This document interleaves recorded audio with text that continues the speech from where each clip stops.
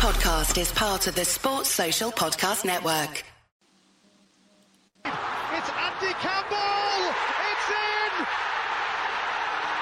Campbell comes off the bench to be a hero!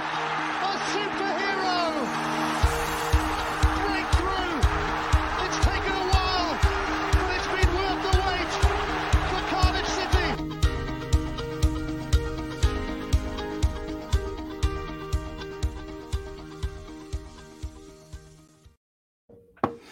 Hey guys, I'm Si, and welcome to episode number 41 of the Andy Campbell Champion Show, exclusively at the moment on ACEcast Nation, represented by Black Diamond Sports International.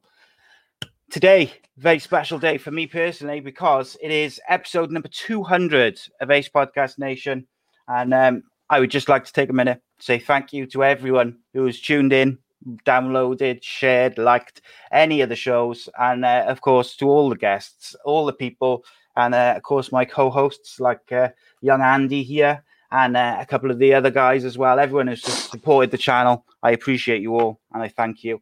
But this is only the beginning, only the start of what we plan to do. We've of course got podcasts, series, shows, interviews and content on all sorts of subjects, from football, mental health, MMA, boxing, conspiracy theories, and a whole lot more, including our unique series, My Story, and Unscripted and Uncensored, which we have some new episodes of those coming up soon. We have a My Story. Next episode is with Cardiff City legend Scott Young, which is a very, very interesting show as we take him through his career.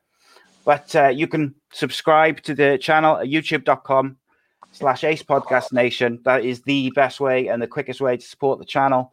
And you can find all our shows in video format there, as well as the audio versions at all the usual podcasting platforms, radio apps, things like that. TuneIn Radio, iHeartRadio, Apple Podcasts, Spotify. Too many to list, but they're everywhere. Of course, today is the Andy Campbell Show. We talk football. And first of all, I'm joined by former Cardiff City borough striker, the legend of the second worst town in the UK, the goal collector, Davy Jones's favourite son, and of course, Big Daddy Cams, Mr. Andy Campbell. How are you, my friend? I'm good, mate. Yeah, thank you. Looking forward to tonight. Yeah, it's been excited, good. like a kid in a sweet shop at the minute. That's it, mate, as well, isn't it? That's it. So, and of course, joining us, as you can see, just to the left of Andy Campbell, is former Manchester United, Middlesbrough, and Wales international, Mr. Clayton Blackmore. Welcome, my friend. How are you? I'm good. Good evening. How are we all? Indeed, it's good. Thank you for coming on. Very pleased to have you on, Clayton. As I say, I'm just delighted to have you on, mate. You know what I mean? Absolutely. I got the privilege to play alongside Clay when he came to Middlesbrough after he left United. It was just a surreal time in my life, my career, and to have you on here to go through your career is fabulous. Really looking forward. It was good to play with you. You know, hey. When I was playing, I remember I played a lot in defence at the time, and you need somebody to play too. And that's where, Paul Pogba's been getting a lot of stick, and he needs somebody he can play to. That's it. Got out of strike. It's past you. Just be boost back. Just be boost back up. You and Rashford up front. Don't know if you could keep up with him, and Rashford, Jesus, quick. But yeah, like my obviously I'm Welshman as well. So like Clayton, you were yourself, Mark Hughes, and like Ian Rush. They were you were the first Welsh players who were kind of like. I knew your names, your positions, and I was a big fan of your free kicks as well. And so to have you on, it's just a genuine honour, sir. But it's a pleasure. We're going to talk a bit about some memorable games of yours later on. In particular, the Cup Winners' Cup final, which again is that's one of my earliest memories of watching football on TV. Just because I remember watching it and watching that Mark Hughes. I think it's his second goal where he goes around the keeper, and smashed it in as he could. Yeah, that angle. He's the only one who could have done that. He's the only one who could have done that. Unbelievable Special finish. Player. Yeah, just pure technique though, just everything he had, and You know what I mean? It must have been a privilege to play with somebody up there, because you knew exactly what you were going to get, Clayton, didn't you? That he held the ball up. You know what I mean? He would battle for every ball. He would never give up. He must have been an absolute defender's nightmare to play against, but a joy to play in your team, because you know what I mean. You could just hit a hopeful ball. He would never give it up. Yeah. And if you put it up to his chest and up to his feet, you were never ever getting around him at all. You know what I mean? And he just seemed to get better with age as well. No, but it's like I say there. Whenever you're playing, if you're playing in defence, you need somebody to play to. With you had your pace. So I'm looking over the top for you. With Mark, he sort of mixed it up, but he knew if you could play anything, if you mishit your pass and it was a yard or two off him, he was still going to get it. He's like a Tasmanian devil. You know, it was going to be his ball, and that's that. And you know, he played the game that way all the time. But I think people didn't realise how good he was when he got the ball. You know, I grew up with him at 14, 15 in the schoolboy teams. And he was tearing England teams apart on his own. He'd beat 3, 4, 5 players with the ball. He was a very good dribbler with the ball. And obviously, we all know he scores spectacular goals. But on that note as well, there's a video going around when he was manager at Manchester City, and it's a finishing drill anyway. And I think Carlos Tevez knocks the ball over and he smashes a volley in training from about 35, 40 yards, right in the top goal scorer, right in the top corner. And he just celebrates like he's just does it naturally every second of every day. And I think that's what he does, though, because, you know what I mean, I remember him just pure technique, you know what I mean? And, you know what I mean? But you just said there about Tasmanian Devil. Is that how he played the game? And is that how he trained as well? Because for me, I think that's not probably drilled into young players nowadays when they're coming in. You know what I mean? It's all about temperament, all about being calm off the pitch and on the pitch. But, you know what I mean? Sometimes you can't teach that and can't drill that into people.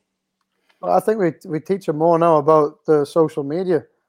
We had so many meetings on social media all the time, you know, making sure you don't put the wrong things on social media. But, you know, like you say, Mark trained the same way, and I think we were all the same. I trained the same way. I had to. I mean, to be fair, when you're a kid coming through at Manchester United, the day before a game, I might be playing on Saturday, but I don't know on Friday. So Friday, I'm training like I'm trying to get into the team. But come Saturday, I'm tired in the game. And is that something? Is that a Fergie-esque? Because I'm going to reminisce now to what Brian Robson did at Middlesbrough, that every Friday was competitive. Five-a-side would be competitive like a match day on a Saturday, and I find that obviously the traits what Fergie had just followed and seemed to follow down to what the gaffer did at Middlesbrough. And you know what I mean? It obviously didn't do us any harm because it made everything competitive. With that training matches, five-a-side matches, running sessions, everything seemed to be really competitive, and I like that. Yeah, I mean it is. Yeah, I mean you play. You can't really jog through training, and but I mean it was when we went to Middlesbrough the first time. It was a bit over the top. It was even worse than what we were doing. You know, it was you were full out, but you knew what was a bad tackle. Yeah. And I think the first season of Middlesbrough, there was 60% of injuries came from training, because you got people like Pollocks in there. Everybody's mulling each other. Yeah. I'm like, what's going on? Yeah, but I think though as well, because you know what I mean, I'm not being disrespectful. I say Jamie's a good friend of mine, and obviously Alan Moore and Calvin, people who've obviously played in the same time with you when you joined, and but they're all of a sudden now training and playing with players with much more ability, lot quicker upstairs, so they can see a pass before everybody else. So sometimes a tackle looks a little bit probably worse, mistimed, because somebody's a little bit quicker upstairs. Everyone says about Teddy Sheringham, about Teddy being a little bit quicker upstairs, but I saw that when you lot came, that you were exactly the same. Even when the style of players the gaffer was bringing in, like Neil Cox, etc. You know what I mean? They were always a little bit of a higher quality than what we had at the time. So it just made me think that United's training must have been such a high standard every single minute of every single session because of the way that it was just the expectation to do it. Yeah, well, I mean, we always trained hard with Sir Alex, but Fridays we didn't really do much. That was a big difference, which I found.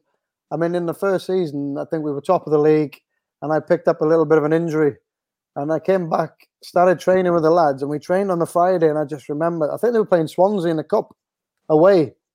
It was in it was a League Cup, and I wanted to play, but obviously, you know, it was my first day back training on a Friday. And it went on for about an hour and a half.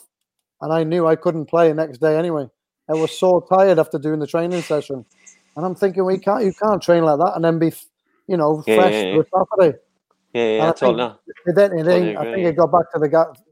Robbo found out then, and he was like, you know, I think he tuned it down a bit. You can't go training an hour and a half a day before a game. Like I say, I did it when I was...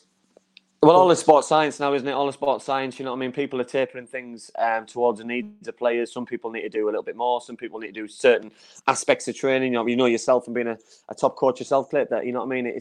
It's about managing a week. It's not, you know what I mean? A match day doesn't start on a Saturday. A match week or preparation starts on the Monday after the last game, and it's about a progression and a progression through to get you ready. And obviously all the success obviously that you've had in your career at United, Middlesbrough, and Wales, you know what I mean? Just shows that you played obviously for some top managers. So on that point, then, what do all the different managers, obviously the traits they have? Because obviously you started at United under Ron Atkinson. So how does he differ then to what Fergie brought into United when he came?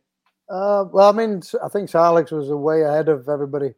The way the game has gone now, he was down that road then. You know, with Big Ron, we used to turn up, train. The training was about him, really. He'd be in the training session. You know, if you're playing balls out, he'd do a bit of finishing, knock the ball out wide to the wide men, and get people in. He'd be the ball player, playing the ball out wide. He'd have Copper Monday L's on, white socks on. Not Ray Wilkins trained one day without socks on, and then following week, Big Ron's out with no socks on. So I mean, it was more about Ron, but I liked him. He was a good manager. He was always bubbly, always. And he was, for me, he was a successful manager. But when Sir Alex came, you know, he went into depth on the opposition and everything else. And, you know, I think with Premier League football, you know pretty much everybody you're playing against, or you should do. Yeah, You watch them every week. And so you know what they do. And you probably don't even need to do that now, what Sir Alex was doing. He had to do that then. I remember him and Archie Knox would go in and watch game after game after game every week. And, you know, they'd be getting stats on what all the other teams are doing and what the danger areas are. I was just going to say, you look at like Mourinho, you look at Fergie, you look at Wenger, you look at all the most successful managers over the last sort of 20, 30 years, particularly in the Premier League, and they've all been high on stats. They look at every detail, or they've got a team of people who look at every detail for every game, all the teams they're playing. And I think, I would imagine, obviously, having not played professionally myself, but like I would imagine that attention to detail can sometimes be the difference between winning a game or drawing a game or drawing and losing. I was going to ask you, Clayton, though, which one out of Fergie and Ron Atkinson was more? I think I know the answer, but I'm interested to hear, like, obviously your experiences. Which one of those were kind of more approachable in terms of day to day, just around the training pitch and around the place? Well, I mean, we used to check Sir Alex just to see what kind of mood he was in. You can always you get a bit nervous. Even when I went back coaching, he was obviously still at the club then, and you'd see him coming into the dining hall, and I'd have a little check to see was it worth going over and say hi, you know, because you don't want to bump into him when he's in a bad mood. You don't want to leave any football boots on the floor, do you, Clayton? Get kicked in the face like Beckham did? Yeah, he couldn't do that again. not how to be a misfit. He probably aimed at him, but he's probably, you know, I think he's got a bit lucky there. Going back to your point to your side, you said there about Jose Mourinho, Arsene Wenger. You know what I mean? But I see Fergie's achievement is obviously a little bit, miles better because of the era that he came through football at. You know what I mean? Yeah. He came through and took over at United when things weren't great at United. You know what I mean? The players that he had at his disposal weren't the strongest. You know what I mean? Mourinho took over the best of the best all of the time. Yeah. Wenger took over at Arsenal, and he had a solid spine of the team. You know what I mean? He had the back five, which was solid, and the players he was able to bring in were massive. You know what I mean? Fergie relied on youth a lot and a couple of experienced players he already had. So, you know what I mean? How would you feel about all three of them and bringing them together into a comparison then, Claire? Well, like you said, I think you were dead right with Mourinho. You know, they should never have won that competition. Porto, when they came to Old Trafford, it was a really scabby goal. And if they don't win that game, you might never see Jose again. Yeah. You know, and to be fair, they score the goal, then he runs and slides down the touchline. So everybody remembers him for that. Yeah. But I mean, it was such a bad goal. The keeper makes a good save, but we didn't react on the rebound. But, you know, it's history then. But, he knows good players. I mean, but I watch loads of fans, and everybody knows good players. When he first came to United, he went, I bought the best 3 players. The best one in Germany was supposed to be Mkhitaryan. He didn't do that great there, but he could see he was a fantastic footballer. You've got Pogba, the best in Italy, and Ibra, the best in France. So he's gone out and bought the best around. As he looked at the team to fit him in, doesn't really matter. But he's gone out, and I think that's the way he works. He always likes, I think, because of the Drogba thing, they've always had the one up front, but he was like 2 strikers. For me, I like 2 strikers up front. But then you look at him at Chelsea though, Clay. You got Drogba up front, you've got Iron Robin one side, you have Damien Duff or something on the other side with a bit of pace, and it's if you've got Ibrahimovic up there on his own and you haven't got the pace out wide, it's so difficult, isn't it? You know what I mean? It's different if you've got Cristiano one side and you've got Rashford the other, and you've got somebody else behind the strikers. It's such a different scenario. I'm similar to you. You're not old school. For me, I was brought up on 2 centre forwards, someone who can hold the ball up, someone who can run behind. So you've got a good mixture. You've not got two little ones. You've not got 2 big monsters. You've got a good comparison in 2 who can play off each other. And it's not seen enough in football nowadays. I think it makes it easy. 4-3-2-1. For me, it makes it easier for the defenders. I mean, I've played centre back. You put 1 up front all day long, I'll be happy. You ask any centre half, you put 2 up, they're not so happy because they both have to work all game. Yeah, I totally agree. Centre halves in a game, if you ever watch the next game you watch them. They'll jog up to the halfway line and they'll jog back to the penalty box. That's what they'll do for pretty much most of the game. I totally agree. If you've got a brain, that's all they'll do. I remember towards the end of my career, I'd played up front on my own once or twice. I really didn't enjoy it because I was getting asked to play a different game than what I was used to because I wanted to run it the channel. And I was getting told to stay between the box and just hold the ball up. And so I'm feeling though I'm not doing any work. I'm feeling a little bit lazy, a little bit lethargic because I'm not playing my normal game. And running in behind, running the channels. You know what I mean? And then leaving somebody else to do all that stuff what I don't enjoy doing is for me is just the way forward.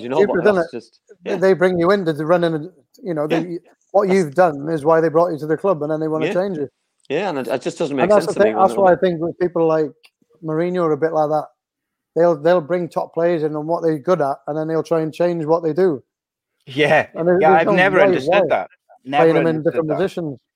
But Mourinho does that a lot. He signs those players, and then he plays them completely out of position. He wants that. It was my decision. I saw that at United. He did that in one. I think he got somebody to take a penalty at Old Trafford, and it was a bit embarrassing. He's like, he turns around to the fans, told you. Yeah, got the right one to take it. You could have got a blind man to go out there, and he might still score. It's a penalty. It's a good chance you're going to score. But that for me made me think, it's all about him. Yeah, I think we already knew that, but that really backed up what we all thought. Yeah. So we got a couple of questions come in. Johnny Wish has asked them, when did the players realise that Ryan Giggs was better than Lee Sharp or were taking his place? I suppose. Well, a little bit different players. I mean, Sharpie had pure pace. Sharpie was the better crosser. Put some fantastic balls in Sharpie, always. Scored some great goals. He was a very good player, Sharpie. It was a bit unlucky for Sharpie that then Ryan came along. Because Ryan's a bit more of a close dribbler. He dribbles with the ball close to his feet. Very sharp, changes direction like he's running in a straight line. Scary.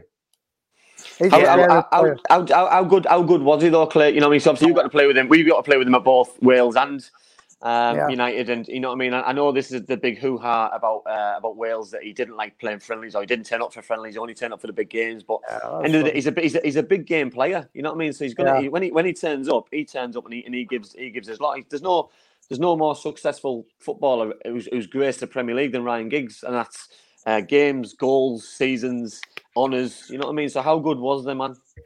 He was as good as they come. The only thing we've been doing a few podcasts and we're trying to pick our best Man United team of all time. And some people put in Bestie in, and you can put anybody you want in, Ronaldo. And for me, Ryan's got to be in that team. Absolutely. I mean, some people are. I mean, I think, barring Ronaldo, he's the best player I think's played at United. I think he's the best player that's played in the Premier League. Myself. Yeah, no, I don't think I won't go on that one because Ronaldo's played in it. Yeah, Ronaldo was scary.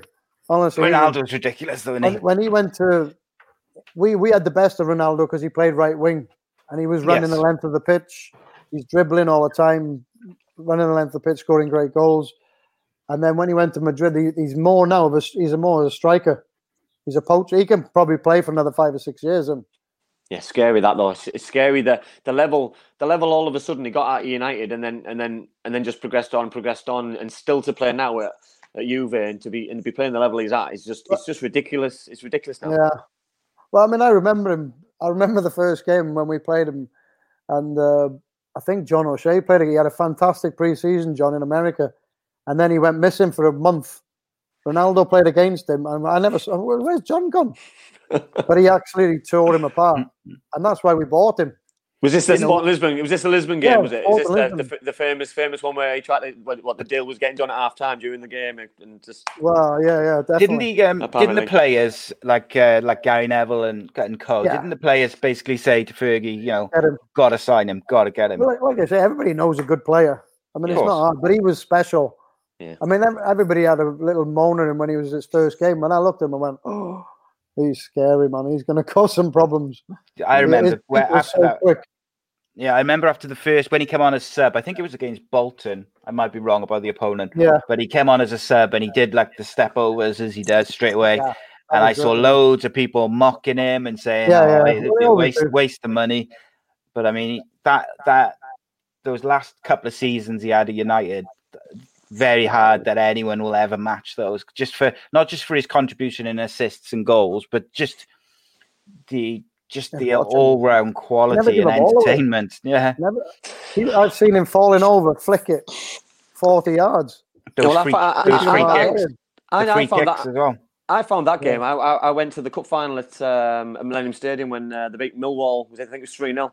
I think he scored one of the goals that day, and he was unplayable. They couldn't get near him. He was just unplayable at the end. He was just he was unplayable all the time. He was just but at the time for me, he was only a young kid and he was still a bit raw. But you know what I mean. That's for me. And then when I see him play now, I think, geez, you know what I mean. That was always going to happen from the grounding he had. Yeah, exactly. You know what I mean. Technically very good, but then to go into stature, to go into a proper strong man as well. And he's still got the footballing ability like he had when he was probably a 12, 13, 14-year-old boy. So you know what I mean. Fair play. I think he's been a bit unfair done by as well. I know, I like Messi. I think he's a fantastic player, but I think Kaká won it as well, Ballon d'Or thing.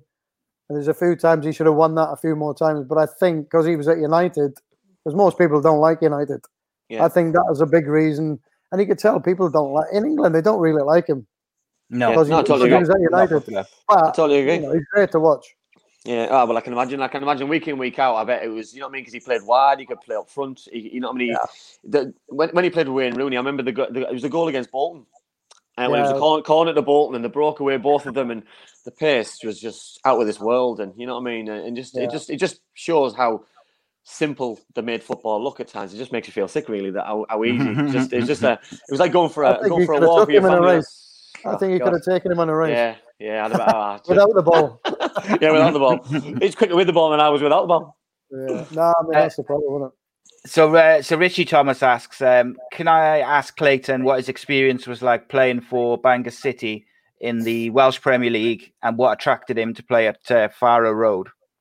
It was weird. It was the manager there. He managed me when I was 15. I played for the Welsh schoolboys under 18s, Myron Appleton, and he just rang me and said, "Do you fancy a game?" And I'd been out of the game. I just walked away from the guy. I got really disillusioned with a few things up at Middlesbrough, then at Barnsley, and then at Notts County. The three teams just before. Within 2 years, I'd walked away from the Premier League and walked away from English football. And, it was 6 months in. I was missing the old playing because I was still quite fit. So I ended up, when I went and played there, I was there 6 or 7 years when I probably should have been playing somewhere else. So why was that then, Clay? So why did you get disillusioned? Because you know what I mean. I've had the same conversation with players on here about coming out of football about how you react, your body reacts, how your mental state reacts about the about 1 minute being in football, the next minute not being in football, and you know what I mean. When I came out, the thing I missed the most was the changing room banter and the everyday camaraderie. Really, you know what I mean. I really struggled with the transition and not doing it anymore. You know what I mean. You can't do it 1 minute and then not do it the next, and then never ever do it again. So you know that's basically what I struggle with. Yeah, I think that's what I mean. Most lads will struggle with the same thing. You know, I mean, I stopped playing because I just got disillusioned with people. I've been sheltered at United, and the backstabbing was a bit of backstabbing going on at United, at Middlesbrough, at Barnsley, and at Notts County. The 3 clubs I went to after United. I mean, it wasn't. I mean, people probably don't even know. I mean, I only played the first season. We won the league, and then I must have had 5 games. I think the following season. Yeah. And there was somebody who was undermining me all the time, and I ended up finding out. I found out in the end who it was. I thought, because I remember, funnily enough, and the first 2 months into the season, somebody pulled me into his office and said, "Look, I know you don't like me, and I don't like you." That was his words, and I went, "Wow, there's nobody in football I don't like." So, and I knew there was a problem there. That must be difficult to deal with, though. Well, there's personal and not professional. Yeah, exactly. But I look, the guy who was there, he was, you know, he had, obviously they've got lads who were still there, and I was playing him. I think Higgy used to play right midfield. I was playing right midfield that year. Yeah. So it was somebody who liked Higgy, but I don't know if it was down that road. I mean, I'm in the paper then about falling out with Brian Robson. And then I find out from the lads, obviously, I mean, I know Higgy really well. Higgy's a nice lad. I got on with him. And he's his best mate working in this paper. So the headlines of I've fallen out with Robbo and all this. I'm ringing Robbo and going, have I fallen out with you or something? And I think this is the thing for me, because obviously I was just unaware of that. I think it was when you were a player and you're in a certain bubble and things. But you know what I mean, I played with you as an experienced player. You know what I mean. You're quiet. You're in and around the place. I'm not. You know what I mean. You weren't a shouter. You weren't a screamer. You know what I mean. You came in, you did your jobs, and then you went back. So that's maybe that's the problem. Yeah. But no, for me, it was. But you played in the cup final as well, didn't you? Middlesbrough, obviously, you played in the FA Cup final when we got beat by Chelsea. Yeah. You were sub against Leicester City when we. That was a big one for me. We gave the Heskey scored right at the end, right at the death. So what about both of them then? So let's start with the Leicester game, because that was the first one. Yeah, well, I mean, I remember we played Leicester away in the league, probably about 2 or 3 weeks before, or 4 weeks before. I played in the middle midfield. I scored. We beat them 3-1. I scored a free kick from about 25, 30 yards. Yeah, I remember that. And Standard. so we're watching the video now of that game, and I've got Viv talking to me, saying, "Oh, you're doing," because they've already named the team then, and Musto's in instead of me. And I'm saying, well, he says you're doing better than Musto. Then I'm like, you can't say that. He's playing, and you're leaving me out.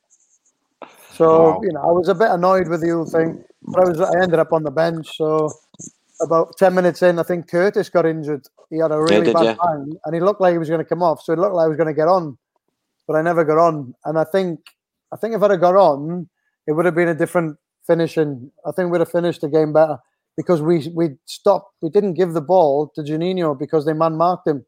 Yeah, all right. Well, I think the longer the game went on, they grew into the game. I think it was, you know what I mean, obviously 0-0 90 minutes. Rav scored just in the first half extra time, and then I think after that goal, I think they thought it was game over, but they grew into the game a little bit. They had nothing to lose. They threw everything at us. You know what I mean? Muzzy is it, and Steve Claridge and Steve Guppy, Heskey. You know what I mean? They had a good team. They had a good side. That was the best Leicester City side, apart from the side which won the league. They had some really, really good players, and but we just beat them 3-1. Had a lot of success, but we were a good side, though. We were a really good side. We just beat them 3-1, and you know, and now I'm not in the team. But what was annoying me was the year before that, Robbo was telling me at times I'm playing on a Friday, and then come Saturday, he said, I've had a look at the video last year, and he didn't play in the game. So I'm like thinking, and we did well, and I'm like, well, you're never going to play me if you're going to do that. Yeah. And that's where I don't think it was Robbo. It was somebody bringing the attention to him. Right. Okay. And that's a little bit, and that's underhand a little bit, isn't it? You know what I mean? Because you know what I mean. For me, you're judged on your current performance, especially as a player, because you know what I mean. Football's not simple at times. You know what I mean? It can be so cutthroat. It's dog eat dog, and for me, you know what I mean. You're only as good as your last game, and that's what you're told. You know what I mean? So you can't take things for granted. If you've had a good game, you can't just rest on your laurels and think, no.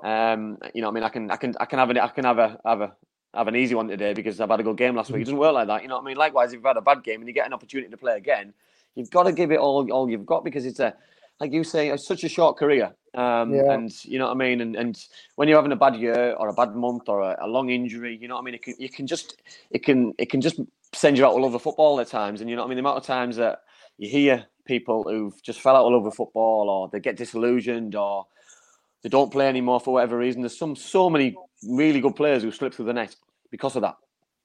Yeah, no, I agree with you. But, you know, it happens, and there's nothing I can do about it.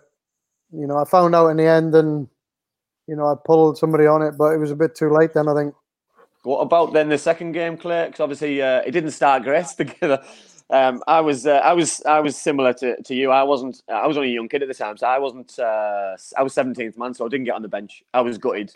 But by the time I got to my seat, we were already getting beat. So, you know, Malja. Was that the second game? The Chelsea game. Oh, the Chelsea. Yeah. I mean, well, I remember us going out, and we just went out and we were just going out in 2s and 3s, and rather than going out in a team. And I mean, you know, you can nitpick about stuff, but I think the bottom line is the guy travelled too far. He went past Emo, I think, Iggy. Yeah, Dimatteo. He went past 2 or 3 people too easy, and then he's all of a sudden he's got a shot from distance. And when you shoot from that far out, I mean, the keeper got blamed for it. But when you're that far out, the ball's coming down, it's going up, and so you've got to hit it so high. Keepers usually don't get a chance from when you hit it that far. Yeah, and he just goes under the bar. Yeah, well, Ben did an interview about that goal, and I read it a couple of weeks ago, and he said about starting positions, and he said he's too far off the line. Didn't expect him to shoot. You know what I mean? He went too far, and but I think they are. Goalkeepers are told to do it. I've done coaching at United, and we were doing a session, and the goalkeeping coach has got the goalkeeper lined up with a left-hand post, and I'm saying, like, I'm going to shoot. You're making me shoot now. If I'm taking a free kick, I can see a full open goal. Yeah. I'm going to pretend to cross it, but I'm going to shoot for the right-hand post. And he was like, he wouldn't have it. And then when I did it, the goalkeeper was nowhere near. I didn't score, but if I'd have had it just inside the post, he'd have scored because he never moved. Yeah. He was too far over. But his position, I don't think, you know, he was in line with it. But I think because it was coming in high, you know, we needed to stop him getting the shot off. Yeah, straight away. I totally agree. Do you think, obviously, that Chelsea game? Do you think that the result and what happened the week before at Leeds with the relegation? Do you think that had an impact? You know what I mean? Because obviously it doesn't help. Does you get relegated? But obviously there was a bigger picture that season, wasn't there? You know what I mean? Obviously, they got relegated through being deducted points at Blackburn Rovers. So. You know what I mean? Yeah, well, you know what I mean? We've mentioned it on this show. You know what I mean? Because people have asked me the question, and I spoke about. You know what I mean? That things, obviously, Keith Lamb, who's not at the football club anymore, you know what I mean, had a big, massive part to play in the demise of that season and what things. Bigger picture involved. It was a big mistake saying we couldn't get docked points. It was the biggest mistake that football clubs ever made, because you know what I mean. I've spot the gaffer same as you have, and apparently Roberto Carlos, you know what I mean, etc. All these kind of players which were rumoured to be coming in would have only been unbelievable for the football club, and where that club might have been gone on the journey, could have been frightening, really, you know. But relegation obviously scuppered that. So when you got Brian Robson at the helm as well, I mean, that's why we got those players in. I mean, Ravanelli he's come to Middlesbrough. He just won the Champions League. I know, but that was we had the same conversation with Stewie Downing last week. That I remember training at the prison, and I remember watching the Champions League game because Juventus won 1-0. I'm sure he scored, and he's just stood there. And I remember talking to Mark Sunbell saying, "I've just seen Ravanelli," and one of the lads, I think it was Stevie Vickers, said, "Don't be so stupid. Why would Ravanelli come here?" I'm thinking, yeah, probably. Yeah, you're right though, because why would he come to Middlesbrough? You know what I mean? Middlesbrough's voted the second worst place to live in the country, and all of a sudden he's playing for Middlesbrough. Could have been Could have been first worst back then. Could have been well, I was really worried. I was really worried when somebody said, "If you get a house, make sure you got a garage for your car." I said, "Why?" He says, "Acid rain." I said, "Acid rain." Acid rain. I'm going to be playing football in it every day. Hey, hardened you. It's giving you a tan, Clay. That's what it's giving you. I already had this. Yeah. So Mark Sherwood was asking, having played for Robbo at United and he was captain, and then obviously you went to play for him when he was manager at Borough. What was that like? What was the difference? Was it difficult to go from teammate to gaffer, or was it a natural progression because of the kind of guy he was? Good question. Well, I think it was harder for Robbo, to be honest, because he was still playing. But I mean, obviously he could still play, and it was great for Middlesbrough. We've now got the captain of England, Man United, coming and playing. He's getting on, but the boy can run. He can run all day, Robbo. He's running the fit. We used to have great, some great laughs at Sir Alex's team talks, because he'd be like, right, get at the right back. The right back's 33, and we're like that. We all look at Robbo, who's 35. And he's trying to have a go at the 33-year-old, saying he's too old. And we're all laughing and going, what about? And because for me, it doesn't make. I've watched Linford Christie won the gold medal at 38. That's a load of rubbish. But it was, for me, it was fine because I got on. I think towards the end, I'd been with Robbo for 16 years. I think everyone respected him, though, Clayton, so much as a player from what he achieved that I think when he took over as manager, I think especially being a young lad and watching, and I know that from talking to Steve Vickers and Curtis and Higgy and people that we were in so much of an awe about the man, that it was just, how could you not but respect him for what he's achieved in the game? England captain, won Premier Leagues, won FA Cups. How can you not respect somebody and want to play for somebody like that? Because if somebody like that comes to your football club, it's going places, because Steve Gibson wasn't stupid. Steve knew exactly what he wanted to do and what he wanted to achieve. Yeah. To bring in the manager was just of that caliber was just an unbelievable thing, because it just coincided with a new ground, new training ground. Everything was getting put in place behind the scenes, but you needed somebody to front it, and you couldn't have picked anybody better than him to front it. No, you're right. I mean, I think it was very sad that, I think because he wanted the club to do so well, he's gone out and brought somebody in, didn't he? And I thought that was a mistake. He brought Terry in. He brought Terry in. Yeah. Terry Venables in. It's it undermines him a bit then. But he's just another head and another voice. It's just another opinion. That's all that is. Yeah. I mean, people get carried away with because he brought somebody else in. They think, oh, well, he can't handle it now. I mean, it coincided, Clay, with where we did really well. You know what I mean? I remember when Terry came in, we beat Arsenal away, and we kept clean sheets against. I think we drew United, and you know what I mean. But who knows if that would have happened anyway? So you know what I mean. I think people were just putting 2 and 2 together and coming up with 5, and thinking that he'd lost his desire, he'd lost his magic, and that was just further from the truth. And then the day that he resigned was just, it was awful. It was heartbreaking for me, and that was the end for me really there at that club. That was me done, more or less. So it was like I'd lost part of me when the manager was starting to go. Yeah, it was horrible. Yeah, I lost it a year before that. Yeah. Or 2 years before. No.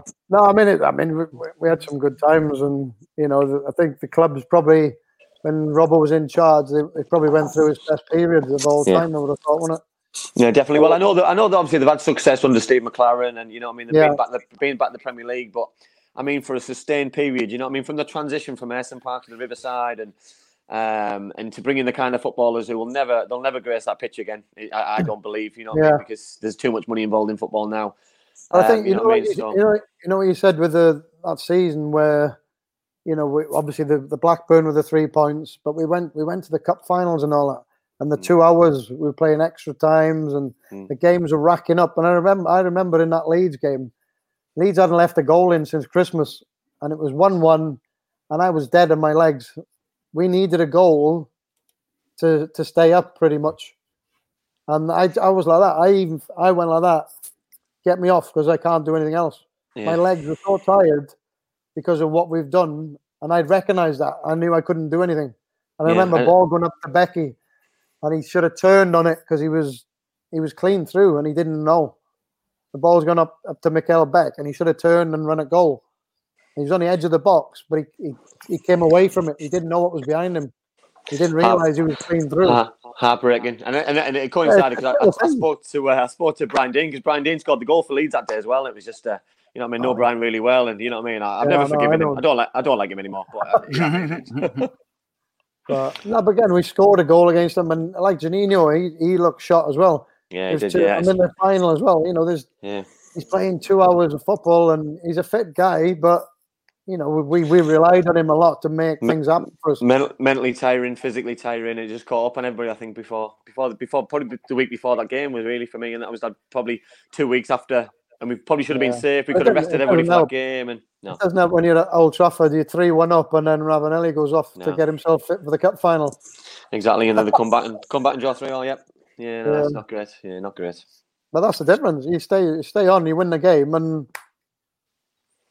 That's your big players. Well, they're your big players. You've just said it there, Clay, about reliant on players. You know what I mean? But players also need to realise that. You know what I mean? Because if you know yourself, if you're fronting as a centre forward and you're a big player like Fabrizio was, you know what I mean? You've got to see the game out. You know what I mean? Unless you're crawling off the pitch, you know what I mean? You see the game out. Forget about what's happening next week or the week after. This is the most important game, because if you win that game, you're safe. The other games are irrelevant, because you could have got a week off next week. It just would have been. You know what I mean? I know you did, but he was wrong. He should have stayed on. You're right. Yeah. But, it was Rav, wasn't it? So we've got a few more questions. James Costley would like to know which football team do you most dislike? Is that a trick question? Wow. They play in red. Yeah, I know, Claire. 6 miles away. Si, is that yours as well? No comment. I'm completely impartial. No, I've got to say, I actually like Klopp. I think he's a good manager. He is an exceptional manager. I say through gritted teeth. He's better at Dortmund, though, wasn't he? Yeah. He's at Dortmund. He was incredible. Yeah, Dortmund, best manager in Europe at Dortmund.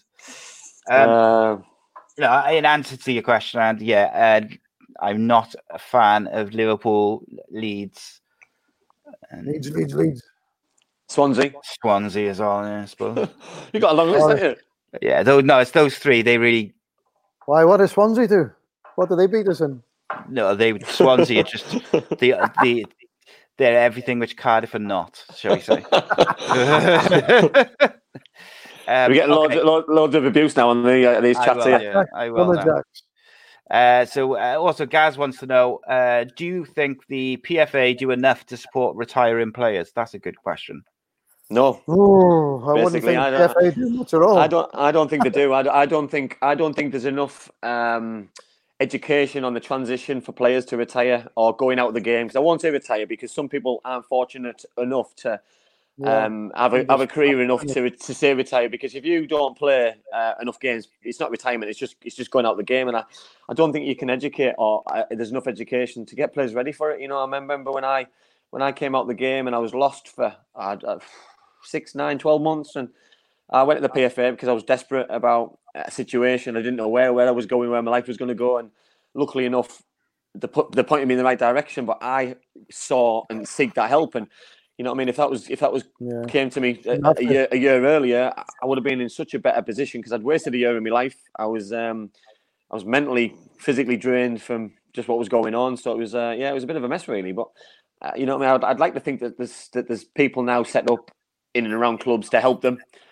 But I think there are, aren't there? There's supposed to be a PFA member at every club. Supposed to be, but if you get released, though, Clay, what happens if that's the person who gets released? It just doesn't. Yeah, then somebody has to take over. The PFA should be into the club then to get somebody else to do that job. Yeah. On one of the mental health in sports series, I had a sports psychologist lady on, and her name has completely slipped me, so I apologise to her immensely. But she said not just the PFA and the FA, etc., they don't do enough to support retiring players, but particularly the really young players, not even necessarily players who get dropped, drop out of the game in their early 20s maybe. But the ones who are in the academy system from like under 7s all the way up to under 16, 17, and then when the professional contracts come about, they don't get them, and then they completely drop out of football. But not just that, it sets them back in their life can be years afterwards, because since they were 7 years old, they've played academy football. They've thought, I'm going to be a professional footballer. That's what I'm going to do. That's all I need to do. I'm just going to be football. And then suddenly they don't get that professional contract. Their mental health suffers, and they haven't perhaps got the education that they would like, or qualifications to go and do something else. I guess I'm asking, do you think, whether it's the PFA or the FA or whichever governing body could do more to support those kids? Yeah, well, obviously there's a lot of people working for them. I mean, like you say, after when people finish, I mean, there's a lot of people who've had massive problems, and the PFA are there, but people don't go to them. The PFA need to see it. It's not even people like Gaza. He's such a big character. For me, they needed to get hold of him ages ago, and he's well known right throughout the world. Yeah. You're talking about people that nobody knows about, so there's definitely not going to be enough around to look after them. So I think players. I think clubs have a duty of care. Yeah, I was going to say the club has a duty of care. You've got a boy who's 7-year-old. He signs for United, say, for example, and he gets dropped at 16, 17. You know what I mean? So I've known kids at Leeds, Middlesbrough, who go 2 days a week out of school and go into the clubs and do training, a little bit of education. You know what I mean? So then, if they don't make it, you know what I mean? The clubs have that duty of care to make sure that they've smashed their GCSEs and give themselves an opportunity to fall back on something. Because if you don't have anything to fall back on, you in life, you're screwed, aren't you? So you know what I mean? Yeah. It's just, No, but I think go on. I mean, in football, it's a hard one because I've seen players in the academy, and there was one I remember, and I thought he's not really good enough. And 2 years later, he was still at the club at 16. And we could have probably told him at 14 that we don't. Yeah. You need. What they needed to do is tell his parents that he needs to really start cracking down on something else. Because unless he changes, because you can change. You can be having a bad time in football, and all of a sudden spike. I've seen it. I've seen it happen with players who you think's not going to make it, and then he's done it. He's not really made the first team, but he's become a footballer. Or he could have. He could have gone. He could have gone 14 to another club, a lesser club, and maybe he's played League 2 football, League 1 football at a 17, 18-year-old age, and progressed through or non-league football like an Ian Wright. I know United used to do that. United used to, when a player was coming to the end, they would tout his name around all the other clubs. Yeah. And everybody's interested because he's coming from Manchester United. Yeah, I think that was going to be my next point. That I think that was a good thing about, and I knew a lot of lads who left Man United at a young age, and they all fell into a good club. They all had another opportunity before, you know what I mean, better than everybody else, because you're not dropping too far down the ladder. On your shoulder. Yeah, straight away, and it's you know what I mean. It's a big selling point, isn't it? Big selling point for a footballer. It is, because if he's been there for that long, they think, he must have something. Yeah. So Deeks there says he thinks that education should be equally as important during development years at any club. And I know at Cardiff they put a lot of focus on the education side of it. So once you get into the full academy, if you're not pulling your weight in high school, I'm talking, if you're not pulling your weight and behaving and doing the work and putting the effort in school, they will, at extreme sort of situations, they will take the football away to make sure you do the education, which, that of course should be the way. And also Alan there says he's seen a friend of his child has been through it at Cardiff. Luckily, he ended up at Newport as a pro. But I think there is a duty of care that the clubs have got to take, as well as the PFA or the FA or whoever. There's enough people within football to help these kids along, and that's not to say that every kid needs someone, when they do drop out of football, to constantly be in contact. But it's about preparing them for the possibility that they might not be a professional footballer, so they might have to go into a different avenue or a different career choice. And it's just preparing them mentally for it and their parents mentally for it. I mean, I've got a big one with the Premier League. I think the Premier League brought the ruling where, you have to play for a team within an hour of where you live. Yeah. Yes. So, here's my dig at this one. When I was 15, I played against Terry Gibson, who just played for Spurs in the first team. I'm still in school, and I'm playing at Old Trafford in the semi-final of a Youth Cup against Terry Gibson, who's just played for Spurs first team. Now, if I was growing up now, I would have to play for Swansea or Cardiff till I'm 16, and then I'd have a price on my head to go to Manchester United. Why? Compensation. When a kid leaves school, why has he got price on his head? Yeah. And the thing is, Clayton, this is where it becomes awkward because, you know what I mean? Because it's this word compensation. Because I've seen it happen to loads of young players. You know what I mean? Because it's not a transfer fee as well. So if you are signed at Cardiff or Swansea, then they deserve a transfer fee as well, not compensation, so to speak. So it's, you know what I mean? But then I say that before that you shouldn't be there. You should be playing for the team that signed you, United, or whoever, etc. Up to 16, before you leave school. When you're 17, you've left school. Then you can put anything you want. But when you're leaving school, you walk out of school, and you're looking for your first job. You shouldn't have a price on your head. No, Wales lost. We had a lad called Carl Jones, fantastic player. He played left wing for the Welsh schoolboys. He tore England apart. He was at Cardiff. I don't know, you might even know him. You might have heard of him, little winger. And Sam Aman wouldn't. I think he put 200 grand on his head. He came back. Doesn't surprise me. He came back to Porthelly, where he lives, and he's still there now. I actually got him playing for Bangor City, and he was brilliant at 16. And I'm like, Wales lost a really good player there. Well, because of that, don't have a big of the price. Big pool to pick from, and it's just the you price. Can't afford to lose players like that. But that's just one player. Wales, so England will be doing it as well. Well, the thing is, it's happening all the time, and then also you've also got that some teams have found probably not now because I think the UEFA and FIFA have got a bit wise to it, but people were flying families over from Spain, from France, from Italy. Post them in schools and in areas just so they can play for the clubs where there's local talent in Manchester, for example, who then get forgotten about because they've had their place taken by somebody who's come from a different country, and that's just such a cutthroat industry. There was a boy who played alongside my son in Cardiff system, so it would have been 2 years ago. So he'd have been under 8s, under 9s, and his mum was Spanish. But they lived in Cardiff. He was born in Cardiff, and they've moved to Spain now. He plays for Barcelona. He's a very exceptional footballer. Like, he could have played with under 16s at that level, at that age, and been all right, apart from his size. But they got around it. Like, he should have been playing for Cardiff because he lived in Cardiff. He was from Cardiff, and with that hour rule, there's no way he should have been going anywhere else. But somehow, he's ended up. Their family's moved out to Spain. And yeah, well, that's it, isn't it? And at the end, all they have to do is get the parent a job, don't they? Yeah, that's it, isn't it? Job, house, and suddenly it's sorted. So I just want to get through some of these questions. Sorry, lads. Adam Frost asked there. He says, Clayton, in your opinion, who is the greatest Welsh player of all time? It'd have to be Ryan. Oof.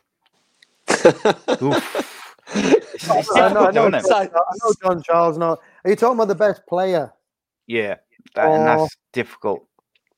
For me, the best player is Ryan. There's been nobody better than Ryan. Do you think he's better than Gareth Bale? Yeah. I'm not saying he is. I'm just asking the question. Yes, you are. Yes. Oh, I'm not. Yes, you are. Gareth Bale's a great player, but when you've got Ryan running at you, zigzagging, it's... Yeah, I think Giggs in his pomp was unplayable. Ryan was scary. Ryan was winning games by... We were 3-0 up after 60 minutes in Champions League games every week. Imagine the two of them, though. You know what I mean? On both. You know what I mean? And this is Clayton said there about all-time United teams. You know what I mean? Look at the talent that Wales have had. You know what I mean? Over a course of time, especially my lifetime. You know what I mean? been lucky enough to see some games at the Millennium Stadium, being lucky enough to see some games on TV, and you know what I mean, some unbelievable players. If you could just bring them all together, and same as England, you know what I mean, because England have massively underachieved forever in my lifetime. So yeah, if you could, they need to start bringing that. They need to bring that rule in when when in the academies, when you draw a game, you go to penalties. You might win some of them. What's his pick on England Day? Wow. I mean, for me, that's the only thing they've failed because they don't take penalties. Yeah, well, I mean, we practiced and practiced. We were in a tournament under 18s when I was 6, and we practiced and practiced because we knew if we drew, it would go to a penalty shootout. Not many people could take a penalty like you, though, Clay. Not many people could do that. Blindfolded.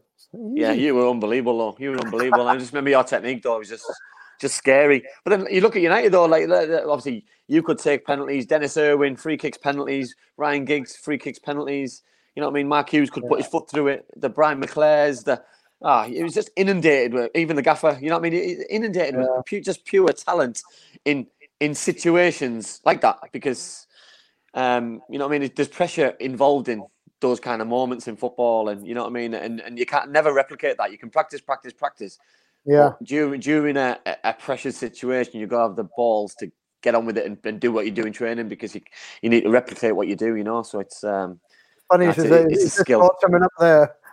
Something happened, and I think we had a free kick the other week, a few months ago now, United, and Fred took it, and I'm like, I think Mata was there. Mata was right by him, and I'm like, and Fred took it, and what came out was that he took some free kicks in training the day before, and he was very good. And I'm like, it's much different, in training. Yeah. There's no pressure on you. No, exactly. All you're doing is exactly the same thing. I can tell when I watch somebody take a free kick, I know if they've practiced the day before. You can pretty much tell.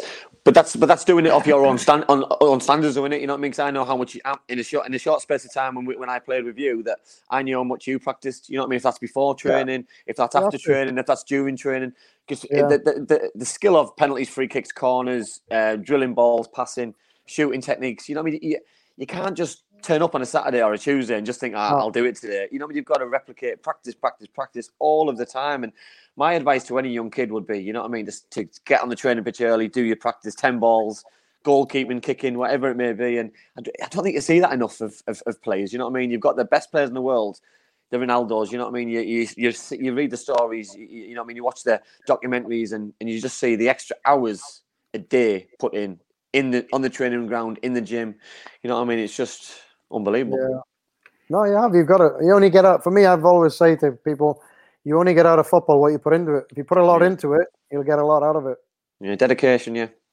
Spot on. So Richie says, who would be your favourite football icon that you looked up to before or during your career? Oof, that's a tough one on the spot, isn't it? No, you won't believe it. I like them ones, though. Good. You won't believe it. When I was 10, I was watching the World Cup, and Scotland were playing, and they put a speed limit to somebody's shooting, 70 mile an hour. So I followed him, and it was Peter Lorimer. Wow. Leeds United. Didn't expect that one. Leeds. Wow. Dirty so Leeds. I actually supported Leeds between 10 and 14. Oh, I bet you haven't said that. I bet you haven't said that in the language. I was going to say. Oh, yeah, I said it the other week. I'm right. Get booed out, you. They weren't a bad That's good, that. To be fair, they had a really good side then. They, you know what I mean? That I remember my dad telling me stories about, you know what I mean, about the old Leeds teams, and you're on about Norman Hunter, and you're on about all these kind of players, and you know, it's just, and to be fair, even Gordon McQueen when he obviously came to the Borough, you know what I mean, tells his stories, and you know what I mean, and laughs and jokes about that. Won FA Cups and won this and won that and played in World Cups. That you can't. You laugh and you joke, but you can't help but respect someone who's been at that level, because been there, done it, wore the T-shirt. The funniest thing I've ever seen is Gordon McQueen running 30 yards past 3 or 4 people like a winger. The maddest thing you've ever seen. He was nutmegging people. Can't imagine that. He's one of the funniest men in football. He's the only one funniest man ever. He's the funniest man I've ever met. We used to take corners, and Big Ron was saying, right, we'll do this corner. And Gordon would say, "What about that one where you just cross it in and I head it into the top corner?" Quality. He just comes out with that in the middle of a team talk. Yeah, that works. But I think Gordon was always good at that, because Gordon was always good at taking the pressure off you, that you'd be having a bit of a bad time, and he'd question something, and then he'd go about, "Oh, I've scored in the World Cup," or "I played in the World Cup," and straight away everyone is just, the whole change room just go crease with laughing, and then it just calm you down, and you just forget where you were for that split second, for that moment, and it would just be able to go and enjoy your football, take the pressure off you as a young player, because that's what he was really good at, and I think that's the way that all three of them worked. Him, Vivian, and the gaffer just seemed to work really well together. So Derek Brazil, your former teammate, asks. He says, "Ask Clayton about the lovely Capri he had when we were in digs together. He took me out in it once. Fast and Furious, the original." Yeah. Is he watching now, Buzz? Hi, Buzz. Yeah. Top man, he is. Top man. Yeah, he's been on. He's top man. Good lad. Right. There was a question. James Costley asked, do you think that Ollie is the right man for Manchester United? At the moment, he's doing all right. For me, he's going to be judged on the next few signings. We need to bring in a couple more players. I don't know why we've let Smalling leave, because for me, he's he's 6'5", he's quick, and that's all you need from your centre back. I don't need somebody who's world class on the ball. It helps, but as long as he's there to defend, and he's improved. He's played for England. And he does okay. He's better than some of the ones we've got. I think his biggest problem is he made mistakes in some high-profile games, and they just, unfortunately, that just magnifies those mistakes more so than if it had been against, I don't know, like a Bolton Wanderers or something, and they'd won 4-1. It wouldn't have mattered, but I think it was a Man City game and a couple of others, and it's just unfortunate. But I agree with you. Actually, I think he's quite he's good. He's still a very good defender. For me, he's improved since he came to the club. He was an amateur. Played 12 games at Maidstone, wasn't he? Fulham. Yeah, played 12 games at Fulham, and then he was at United. And that same year, he was playing for England. Is this long term? Is this long term? Is he left for good at Roma, or is he on loan? I don't know. Well, no, I think he's on loan. Till the end of the season, wasn't it? It was till the end of the season. But we needed him back. I mean, for me, we needed him back earlier. Yeah, it'd be interesting. It'd be interesting to know where the manager then sees his priorities. And is he going to keep him? Is he in his plans? Is he looking offloads? Exactly. Well, I think we need to get rid of 2 or 3 centre backs. We've got way too many. And for me, a lot of them are not as good as good as they need to be. But for me, again, we need to get a top striker as well, a goal scorer. I'd love to see Lewandowski, but I don't know if that would happen. I think they'll play as well, though, with the players that United have had in the past. You're looking at the Mark Hughes, the Andy Coles, the Van Nistelrooys, even the Ollies. You know what I mean? That you can't. You just the Cristianos, the Wayne Rooney's, Van Nistelrooy. You know what I mean? Yeah, you can't. Dwight York. They've had goal scorers in abundance forever, and you know what I mean. When you haven't got one, you realise how much you miss them. Then you know what I mean. And for me, you're going to be the best. Well, yeah. Well, Rashford as well. I feel sorry for Rashford, because if Rashford was playing up front with a Van Nistelrooy, you know what I mean, he would get so many more goals because he'd be playing. He'd learn as well. Yeah, he'd get more scraps. Yeah, and I think he'd become a better footballer, all-round footballer as well, which would benefit England as a country. Yeah. You know what I mean? Playing for because he'd be playing more football. You know what I mean? He's such a top talent and a top player, but I do feel sorry for him sometimes when I see him up front and he's playing against 2 monster centre halves and he's not playing his normal game and he's a little bit isolated at times. And he needs to be running at people. Yeah, and that's when he gets some of his joy and he goes out wide and he gets more joy. But then he's still got the same problem. He's still got Martial up front on his own, for example, and it's but I think both Martial and Rashford play better if they're playing kind of just off someone where they can run in behind or run at players. I think anybody would do. Yeah, but they don't get the chance, do they? Don't get the opportunity, do they? They never play them together, and they never play them with anyone. I was going to go. We were talking about Ibra earlier on, and Ibra was up front in a game, 70 minutes, right? And we've not looked like scoring. And we put Marshall up front, and I think Carrick's picked the ball up just outside the box, knocks it just over the halfway line to Ibra. He flicks it on, we go through and score. Within a minute of putting 2 up front, we've scored. because they're playing off each other. Yeah. I noticed this year that in the Premier League generally, I've noticed more teams playing two strikers again. So I do wonder whether over the next few years it'll come back, because they seems to go in and out of fashion, doesn't it? It's the foreigners. It is tactics. Everyone's gone down that route, haven't they? 4-2-3-1 and three players behind the one, and I never got that. It doesn't work for everybody. It's not. And for me, 4-4-2. Everyone knows a job. You know what I mean? You defend as a unit, as you four, you double up. You attack as a unit. Your fullbacks can bomb on. For me, I think sometimes you forget the fundamentals of the game. And I'm not saying I'm a coach, I'm a manager, but I think as a centre forward, I know that I've got someone to do the stuff I don't like. I know I'm going to get crosses. I know I'm going to get midfielders bombing on. So I'm covered there 3 times before I need to do my own job. Yeah, no, spot on. 4-2-3-1. Who brought that one up anyway? I think Jose brought it up. I was just about to say Mourinho. Yeah, Mourinho. That's the worst system ever. Yeah, why would you have 2 sitting midfielders? Yeah, it just doesn't. Well, Barcelona did it, don't they? With Xavi and Iniesta, and with them, it's the key ball sesh. That's all it was. Yeah, I think somebody's looked at it and gone, all right, 4-2. I mean, most of the games I've watched with Barcelona lately, they've been 4-4-2. Yeah, but you're on 4-3-3. They've got Suarez, you've got Dembele, Messi, Griezmann. You know what I mean? None of those players play midfield or behind, so you've got, you know what I mean? You're inundated with attacking talent and players, so just use it as effectively as you can. Yusuf asks you, Clayton, he said, how would you deal with social media if you were still playing now? Was it easier to be a footballer back then? I don't know. It wouldn't bother me, social media. I don't think it'd make any difference to me. What about camera phones? What about camera phones, Clay? Because they can, you know what I mean? I've heard like Rio Ferdinand complain about, and Wayne Rooney complained about, I'm going back when they first came out, that out for a meal with the missus and kids and stuff, and straight away someone puts a camera phone in your face and wants a photo while you're just chilling out, and you know what I mean? Yeah, and then straight away that photo's in on Twitter, Facebook, Instagram, etc. So and then the papers pick it up. Yeah. Well, I mean, obviously that's a big problem if you just want to go out for a meal or even if you're out and having a session. Yeah. But you know that's always a problem now. If they want to go out for a drink, there's a good chance they're going to get a picture taken of them. So, you know, it's not as fun for them now as it was for us.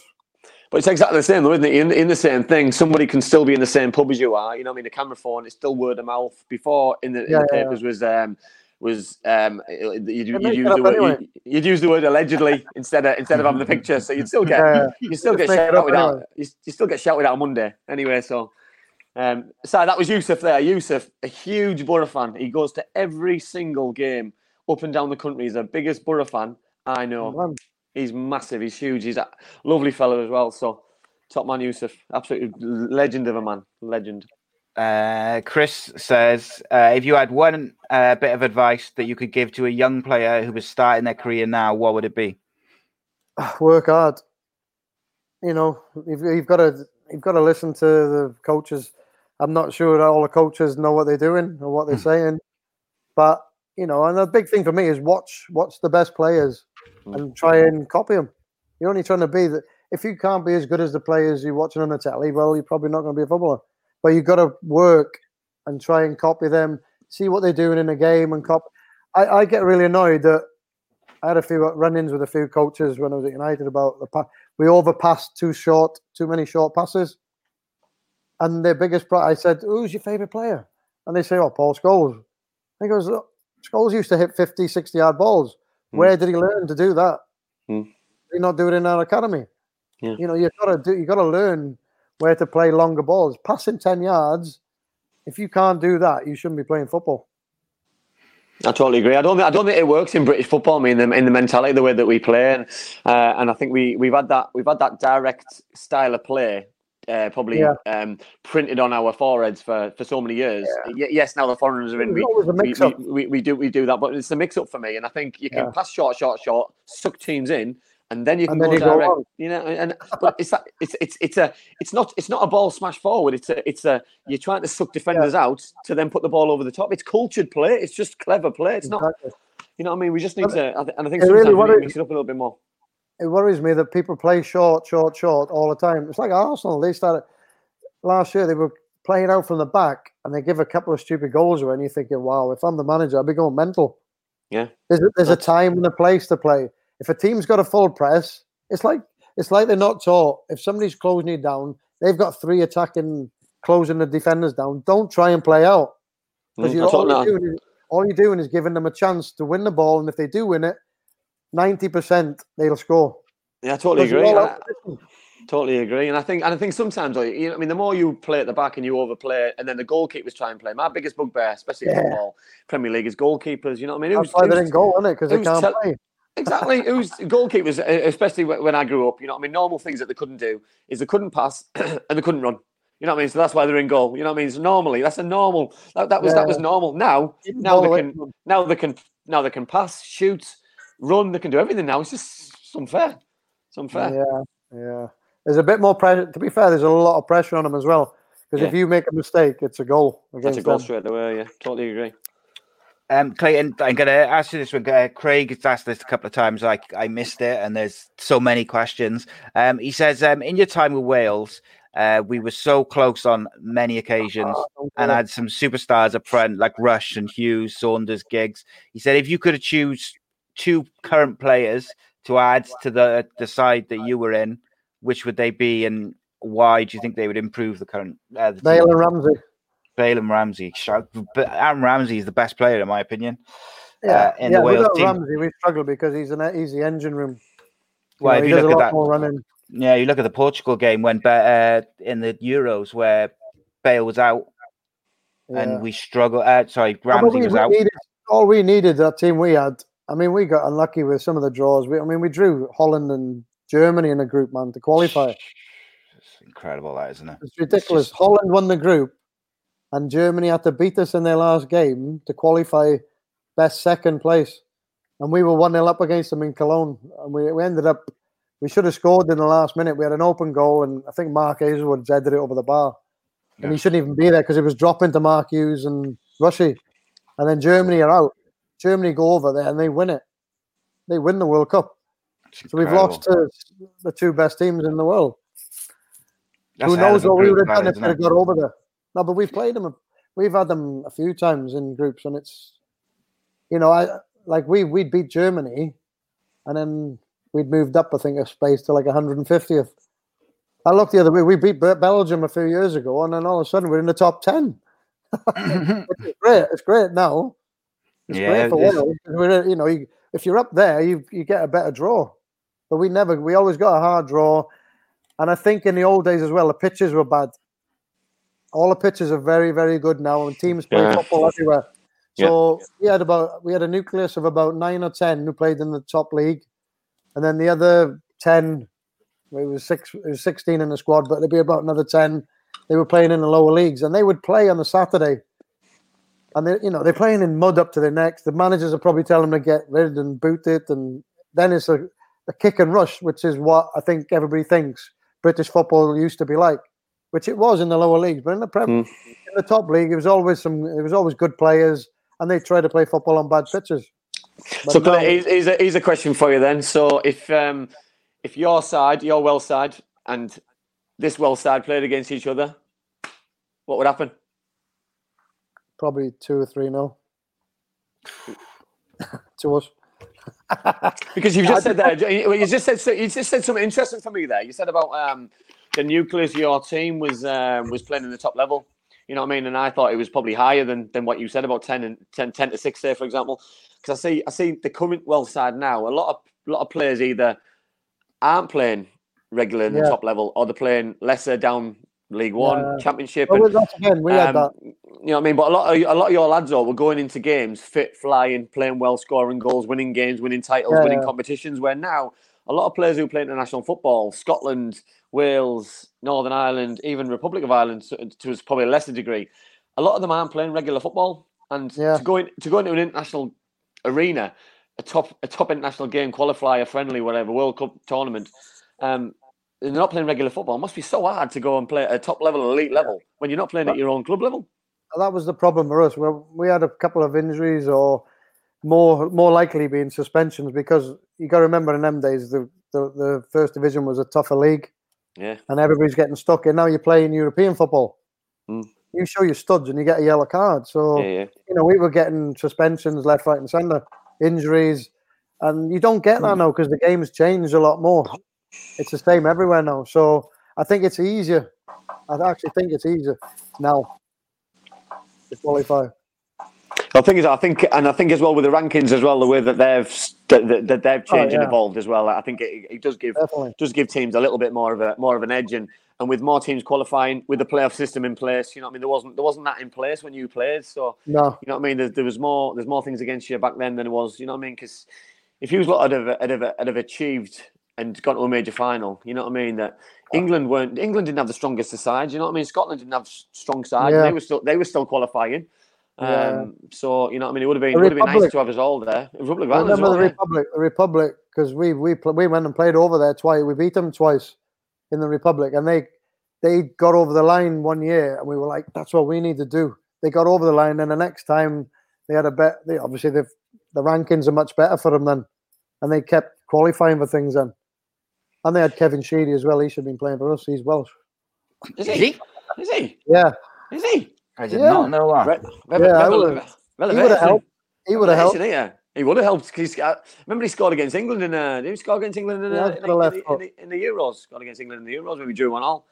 Yeah. He was a good player, Kevin Sheedy. Very, very good player, wasn't he? Yeah. Even better now as well, Si. Yeah, he's quality, mate. He's one of the best I've ever seen. Best Premier League player ever. Craig followed up actually, and he said, "Who would Bale replace in that team that you played in? Would it be Giggs, Rush, Saunders, Hughes? None of them. No, none of them. You'd have to play left wing back. On the right. He'd have to go on the right, or we could put Ryan on the right and put him on the left." I've got a question for you actually. One of my favourite players when I was growing up was Kanchelskis. What was he like to play with? He's great player. Quality. He was obviously very fast, great dribbler, but he again 2-footed. I mean, the difference when you got somebody who can strike a ball with both feet, you can go. This isn't Mason Greenwood's like that. Mason Greenwood's a slower version of him. Yeah.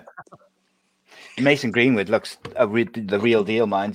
Every time he comes on, he contributes and just looks sharp. I mentioned we don't practice enough finishing at United when I was there.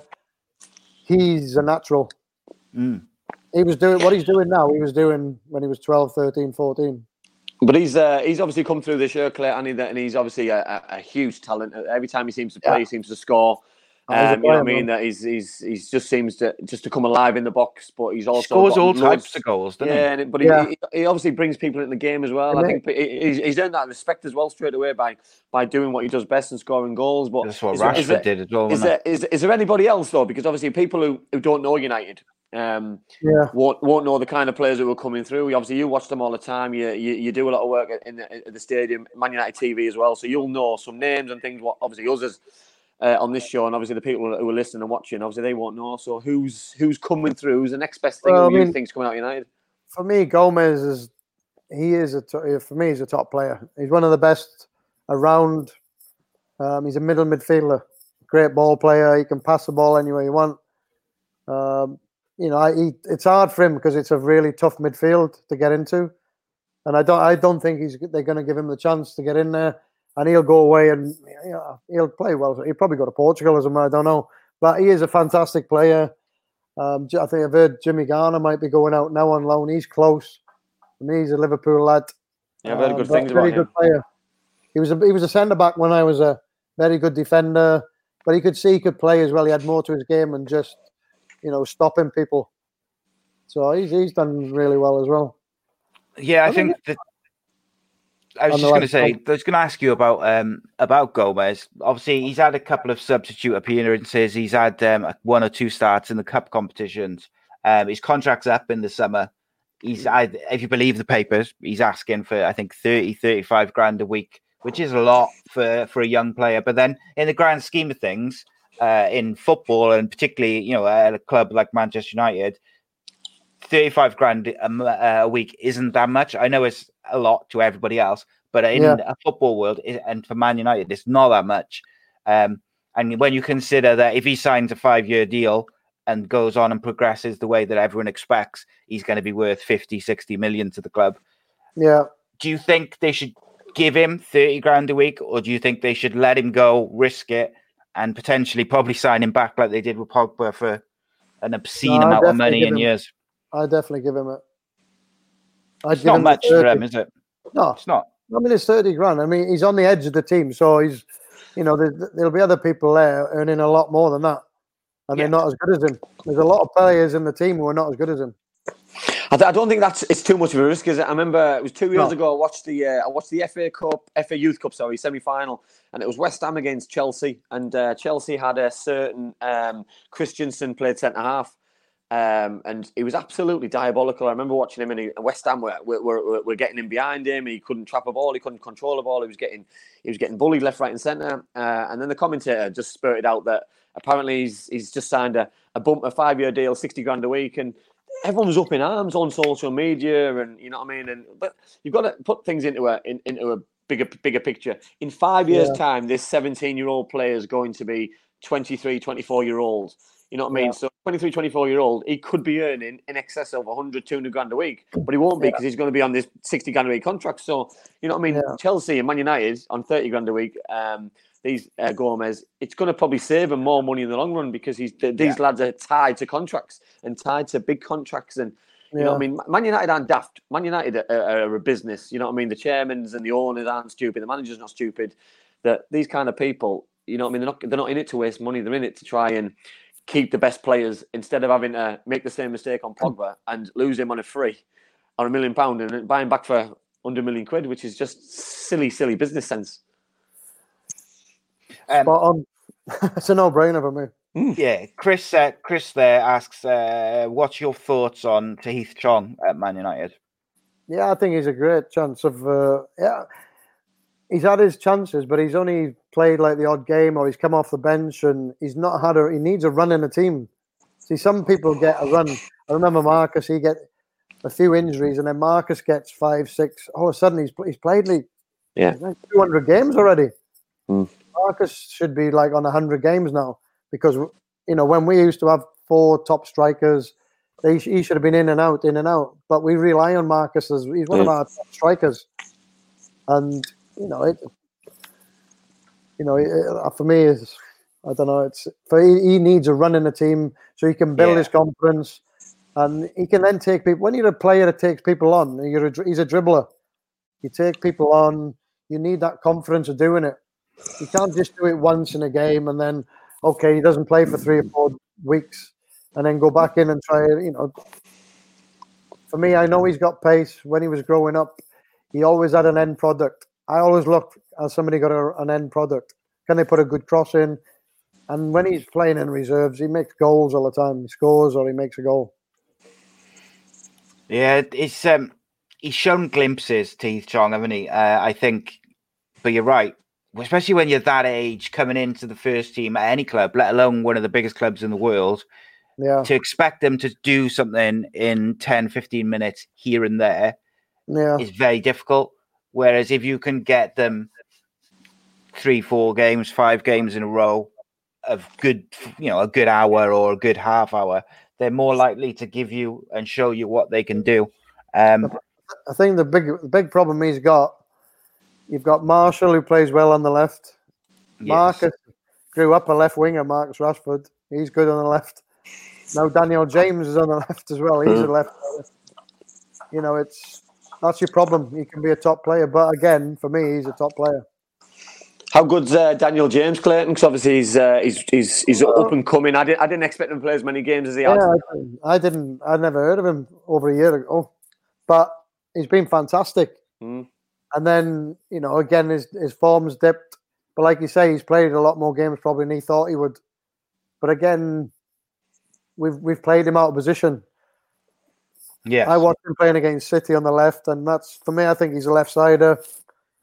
And he puts good crosses in with his left, and he can cut in on his right. Whatever, he's got a bit of everything. But in the last probably month of the season, he wasn't really performing as well as he was before.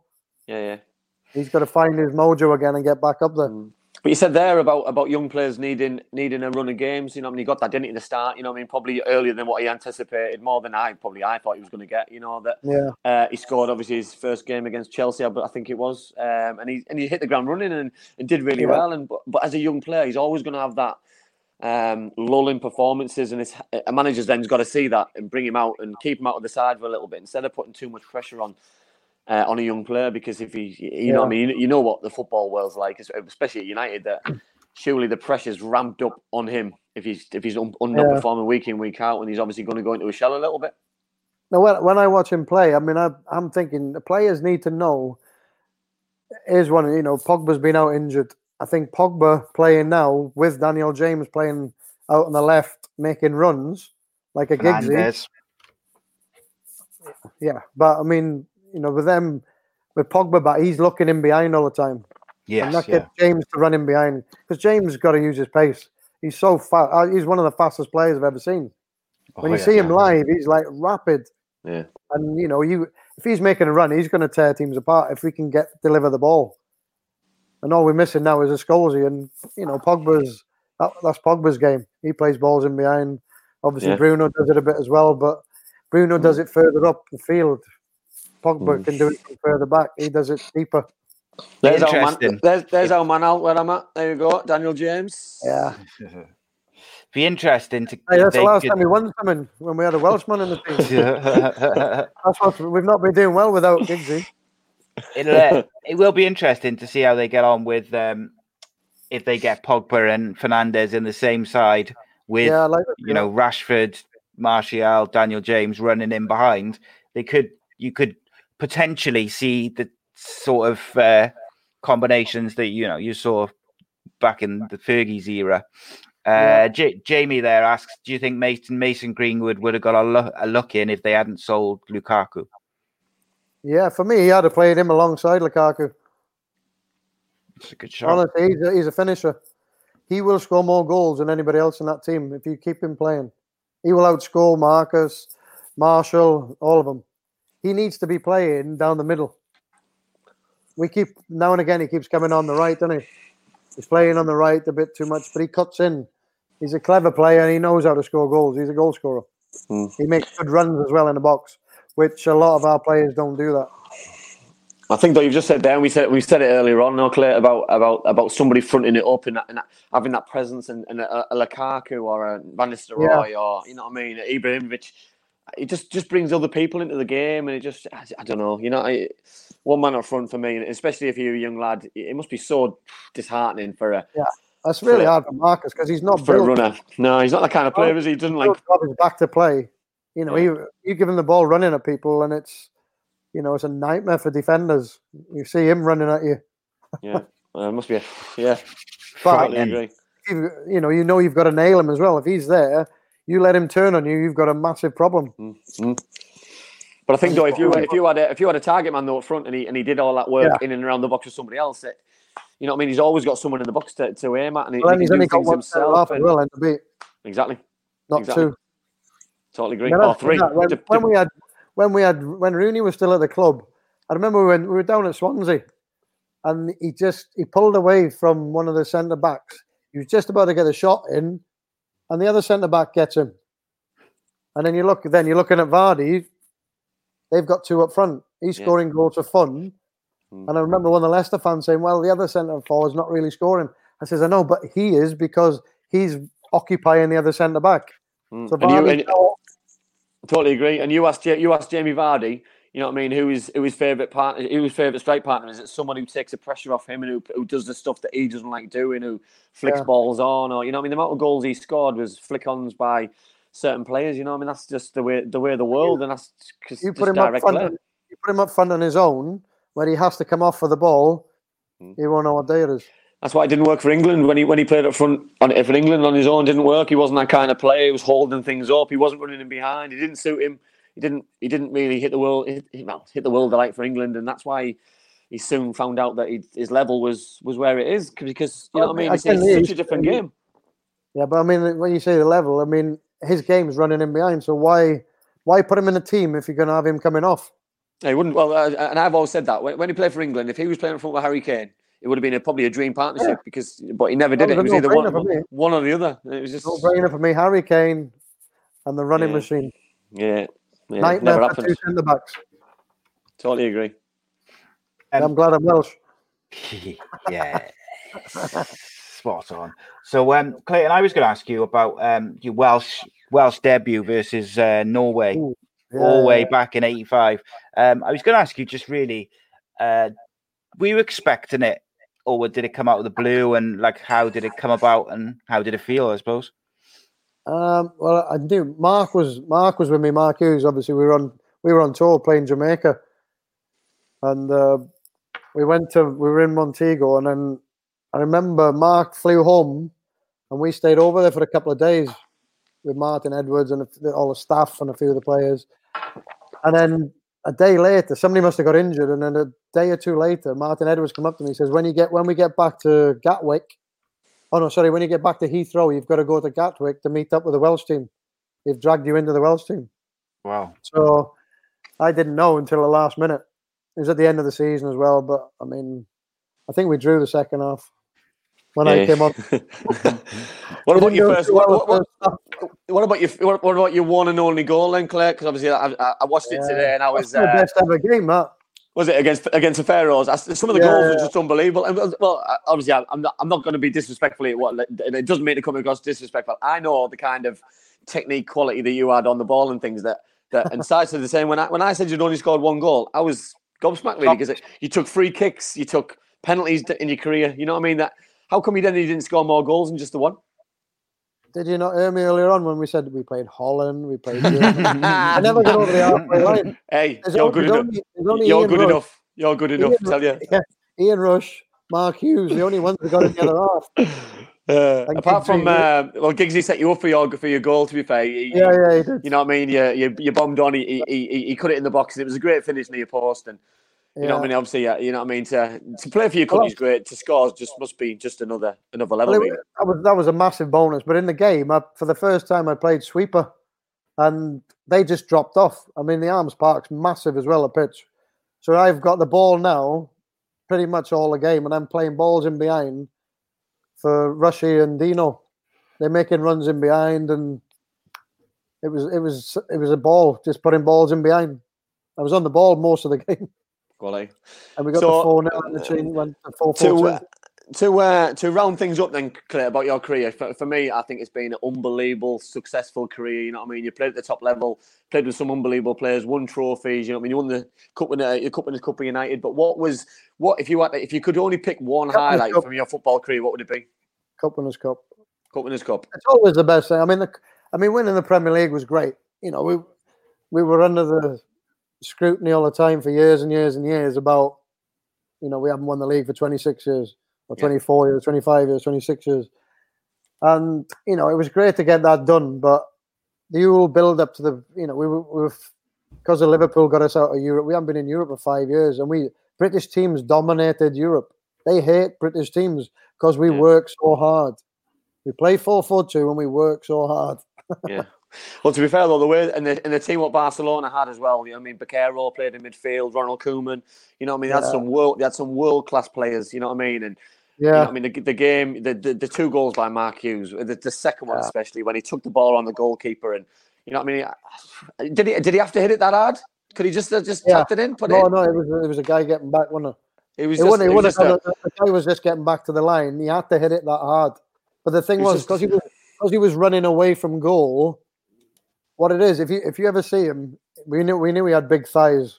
Yeah. At the top of his thigh, there's a massive muscle. I don't know what I'm trying to find mine, and mine's into one. He's got like an extra muscle there, and I'm just you just can't hit the ball that hard from running away from goal. Yeah. I think it's only him who could have done it, or maybe Ronnie. Special talent. No, it was a fantastic finish from his back, but you know he was that I think he wanted that badly because they didn't treat him that well when he was over in Barcelona. Yeah, they didn't give him much of a chance. Fair play. So if you could do your football career again, Clay, and you were starting over again, 16-year-old, would you do anything different than what you did in your football career? Yeah, I probably wouldn't have drunk as much. I wouldn't have joined in with everybody drinking.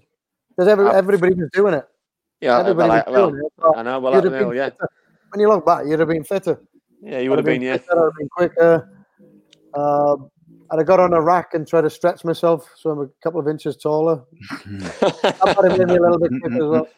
I enjoyed everything. United was great. It was really difficult at times. I've gone through every emotion at United, I think, before and after when Sir Alex came through. But it's all about winning things, and I was lucky enough to win things at United, and then obviously, we went to Middlesbrough. We won the league there the first year. The league we were trying to win for 26 years. I actually won it the first time I went to Middlesbrough.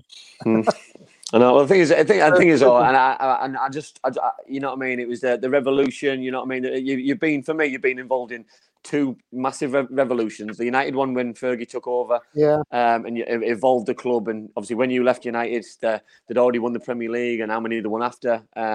And then you went to Middlesbrough, and the revolution started again. So you know what I mean. You must be proud of the kind of things that followed you around, really. Yeah, I think that was the big thing. Going to Middlesbrough, you wanted to. You've been at a top club with top players. You wanted to show that you can win. No disrespect to the club. Obviously, we're not as big as United.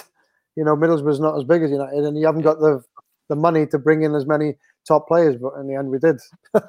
But it was good to win things at a club not as big as United.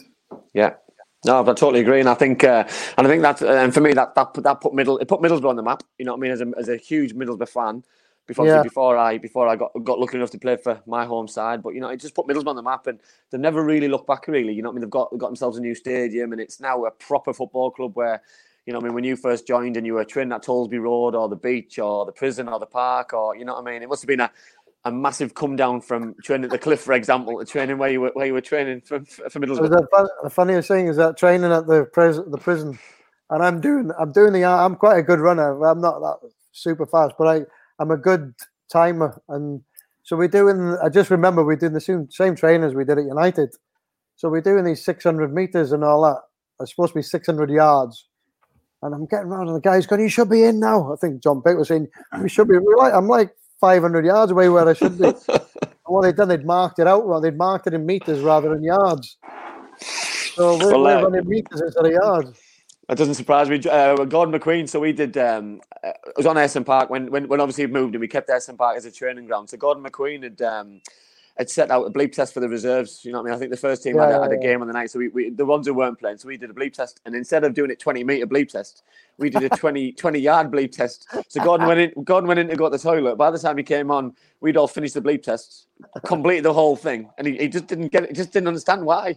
And it was just one of those moments. But we didn't tell him, he just kept it quiet. So if you just get to find out, then he just thought we were all just super fit and super athletic. Quality.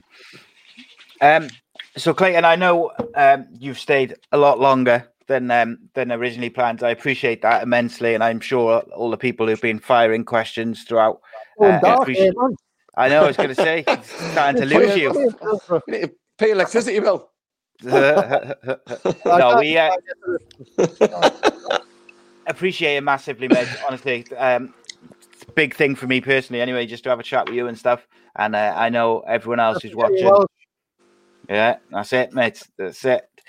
You are absolutely welcome back at any time, and if you want to do I do a load of other different podcasts, and I'd love to get you on for any of those. So just whenever you if you fancy burning an hour, then you're always welcome. Always welcome. It's been a joy. Cheers, Claire. You stay safe, mate. Love the family. Take care. Top man. Cheers. Bye, mate. Cheers, bud.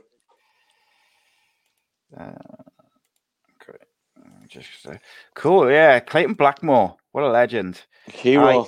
Yeah, I gotta say, people seem to really be enjoying it. They just love it. Yeah, it's cracking. Clayton Blackmore. All I will say is the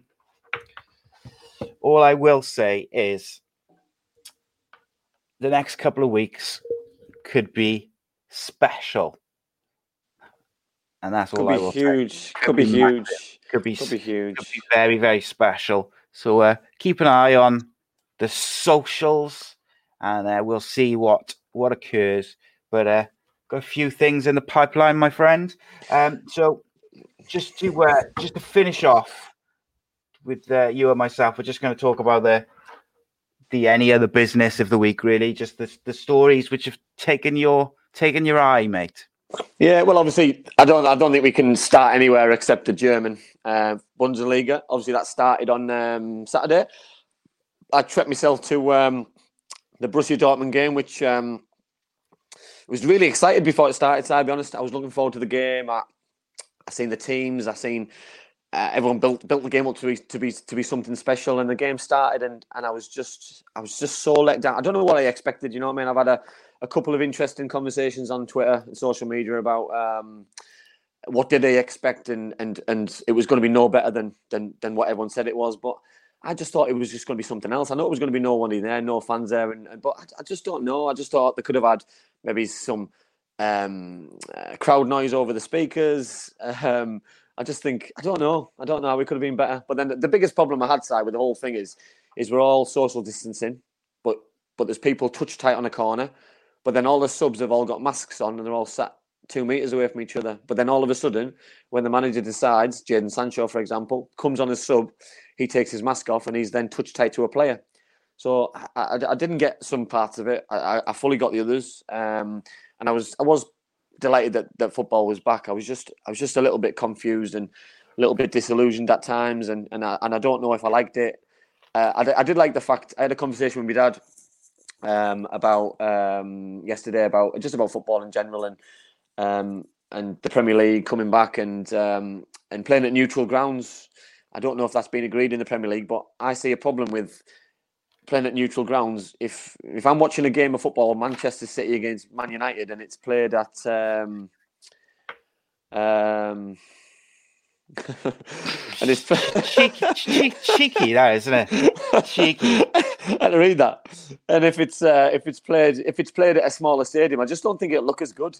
There was something about playing at its normal ground and playing in front of the yellow seats and the yellow stadium at Dortmund. And I'm just hoping the Premier League learns from the good things, but then also learns from the things that didn't work as well, and just so it can be a little bit better. That's if it just go ahead, by the way, because the things I'm listening to and the players are talking. There's more players now coming out saying that they don't want to play. So the thing which had maybe kind of pricked my interest a bit over the last couple of days has been that you don't really hear much from players saying, and just generally they won't speak out against their club. They won't speak out against the FA, etc., for fear of being charged or whatever. Generally, like normally.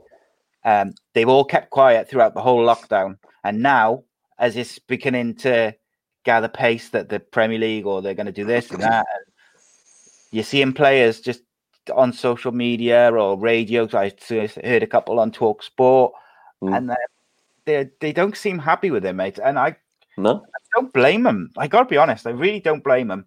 The thing about the German league, like, I just find it ridiculous because you've got, what was the point in having those masks? And what was the point in social distancing on the bench? And then when one of them scored in one of the games, they kissed the other guy. And it was like, well, what was the point in social distance? Yeah. Well, the thing is also, one thing I don't get, and please, if somebody can comment and tell me if I'm massively off the mark here, that when somebody scored, and I'm sure it was Haaland scored, and instead of high-fiving, they do the old elbow, but elbow to hand. My elbow can still have germs on it. Yeah. My elbow can still have germs on it. If you're touching my elbow, surely you're still touching germs. So surely you're best off not touching each other. Surely, I just don't get it. If they didn't touch each other and stayed away, I could probably totally get it. But it's, do you know what I mean? But football's a game of passion. Football's a game of desire. And when you score a goal, luckily enough for Dortmund, they were 4-0 up, or 5-0 up, whatever the score was. If they'd scored the winner in the last minute, you can't tell me out of pure desire, enjoyment, passion that somebody's not going to just grab hold of somebody and just, you know what I mean? It's going to happen because you're going to forget about it. But then what moves me moves me on to my next point, Si, the whole thing. So, right, someone will probably make sure I'm right here. So, the Premier League's still going ahead, apparently. Championship's still going ahead, apparently. League One's still going ahead, apparently. And League Two's been cancelled. I must have missed that League Two is called something different. The last time I checked, it was the EFL League Two. So the EFL Championship, the EFL League One, and the EFL League Two.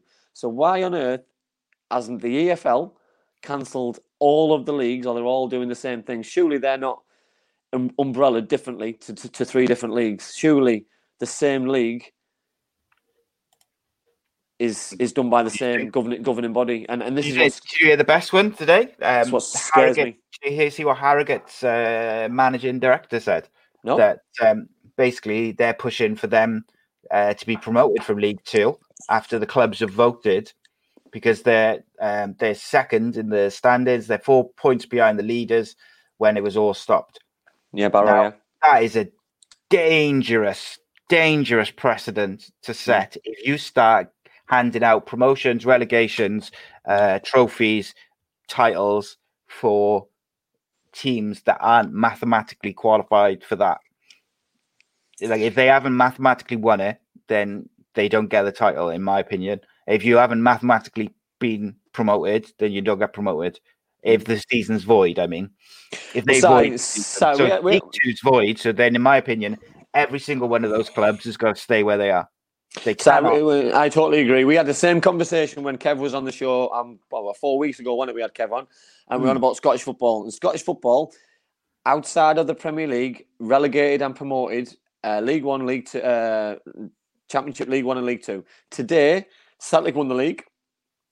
Haven't earned the right to win it, but they've won the league, and Hearts have been relegated. And then an hour later, the government body in Scotland decided and said that on appeal, Hearts could stay up and they could expand the league and increase an extra team in the league. So which is fine. See, what you might as well do, you might as well void the season, because you're not going to relegate Hearts. That means you can't promote Dundee United. That means you can't relegate the team from the Championship. You can't relegate the team from League One, and you can't relegate the team from League Two, because you're setting a precedent with the best sides, and you're setting a precedent with one of the biggest teams in Scotland, which is Hearts. Just because Hearts are where they are, if you're going to go set a precedent, you either stick to your decision and go through the whole decision, or you just void the whole season. Nobody goes up, nobody goes down. But if that means then Celtic don't win the title. It should be that. But the Premier League have long wanted to stop relegation, haven't they? They've long wanted that. They've long wanted to isolate their league and make it separate. And I think that has been shown with all these negotiations.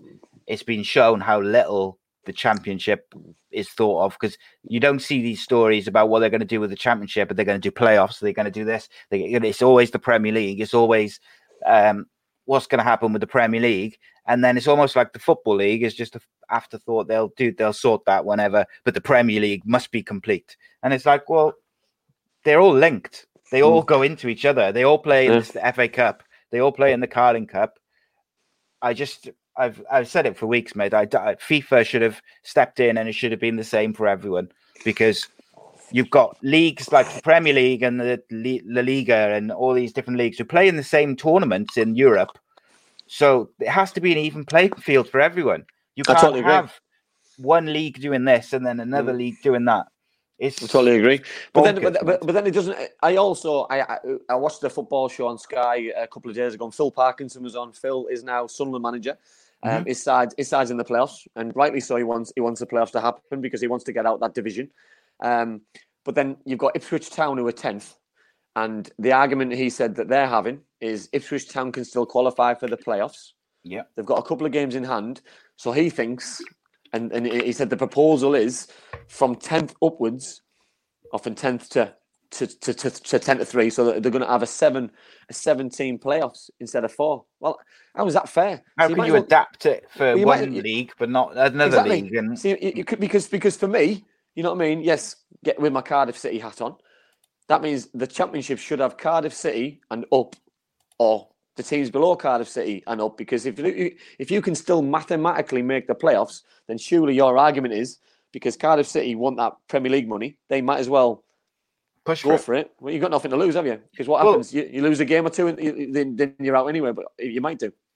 You could go back. So Cardiff are on 54 points in 9th.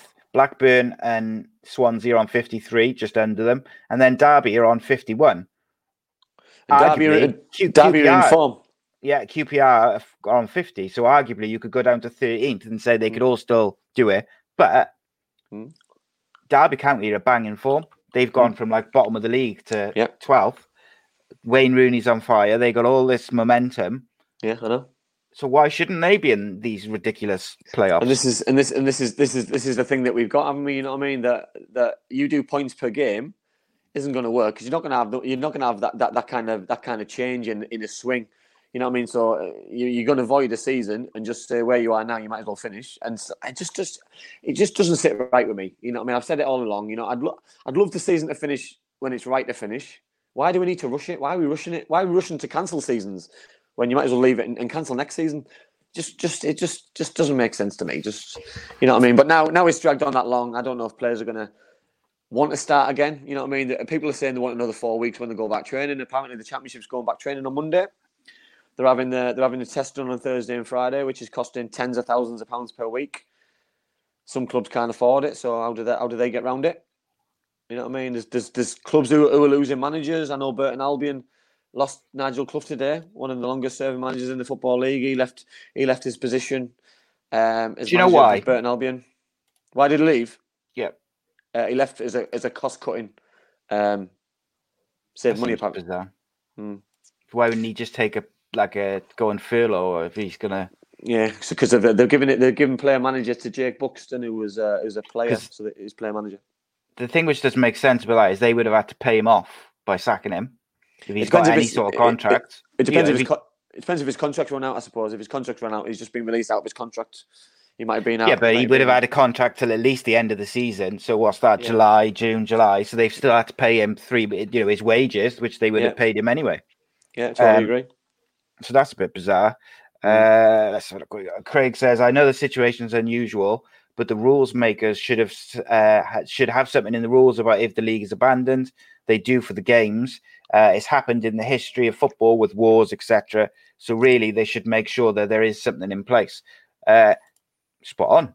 But FIFA should have sorted this now, probably 3 weeks ago. Say, I can understand giving a bit of time. Now it's just dragging on.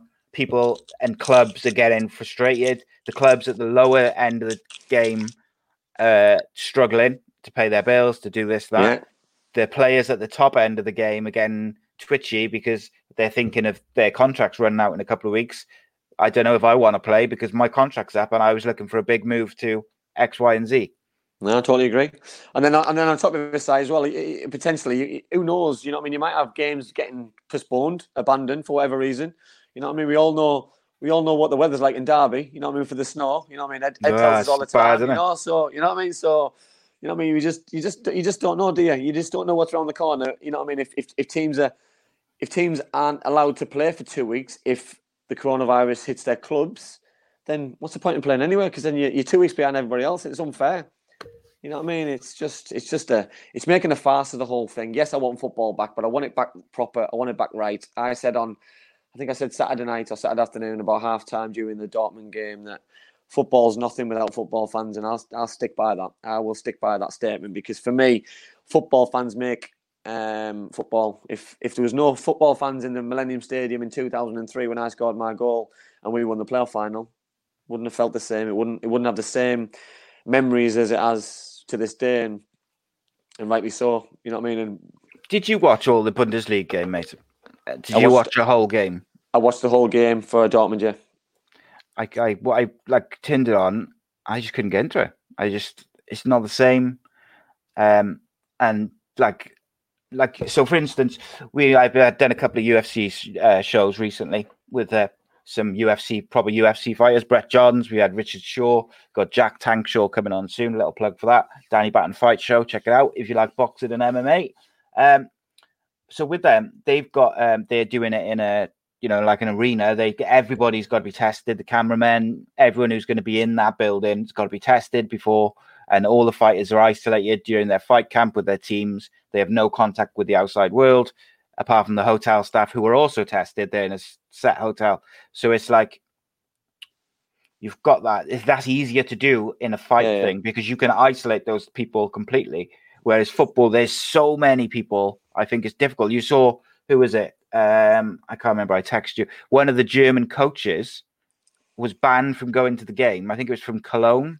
Yeah, he went and bought toothpaste, and he broke the isolation rules of they had to stay in the hotel and all this. And it's like, whilst I understand the rules and stuff, it is what it is. I just think. But then, you've got ball boys and ball girls getting the balls at the games. Well, just have 50 more balls and just get the balls at the end.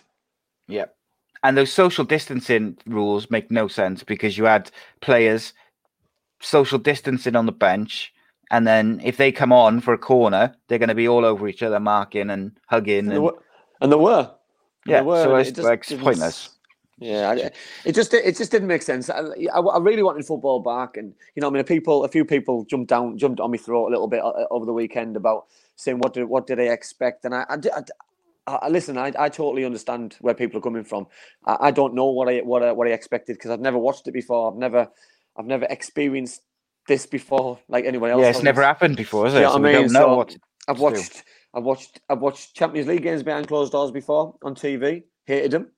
You know what I mean? But this felt worse because it wasn't no crowd trouble. It wasn't, you know what I mean? It wasn't. Do you know what I mean? And then I watched the game on Sunday. I watched Union Berlin against Bayern Munich, and Union Berlin apparently weren't a team two or 3 years ago. You know what I mean? The fans have built this football club up. They've formed this club. They've financed it. They've built a stadium.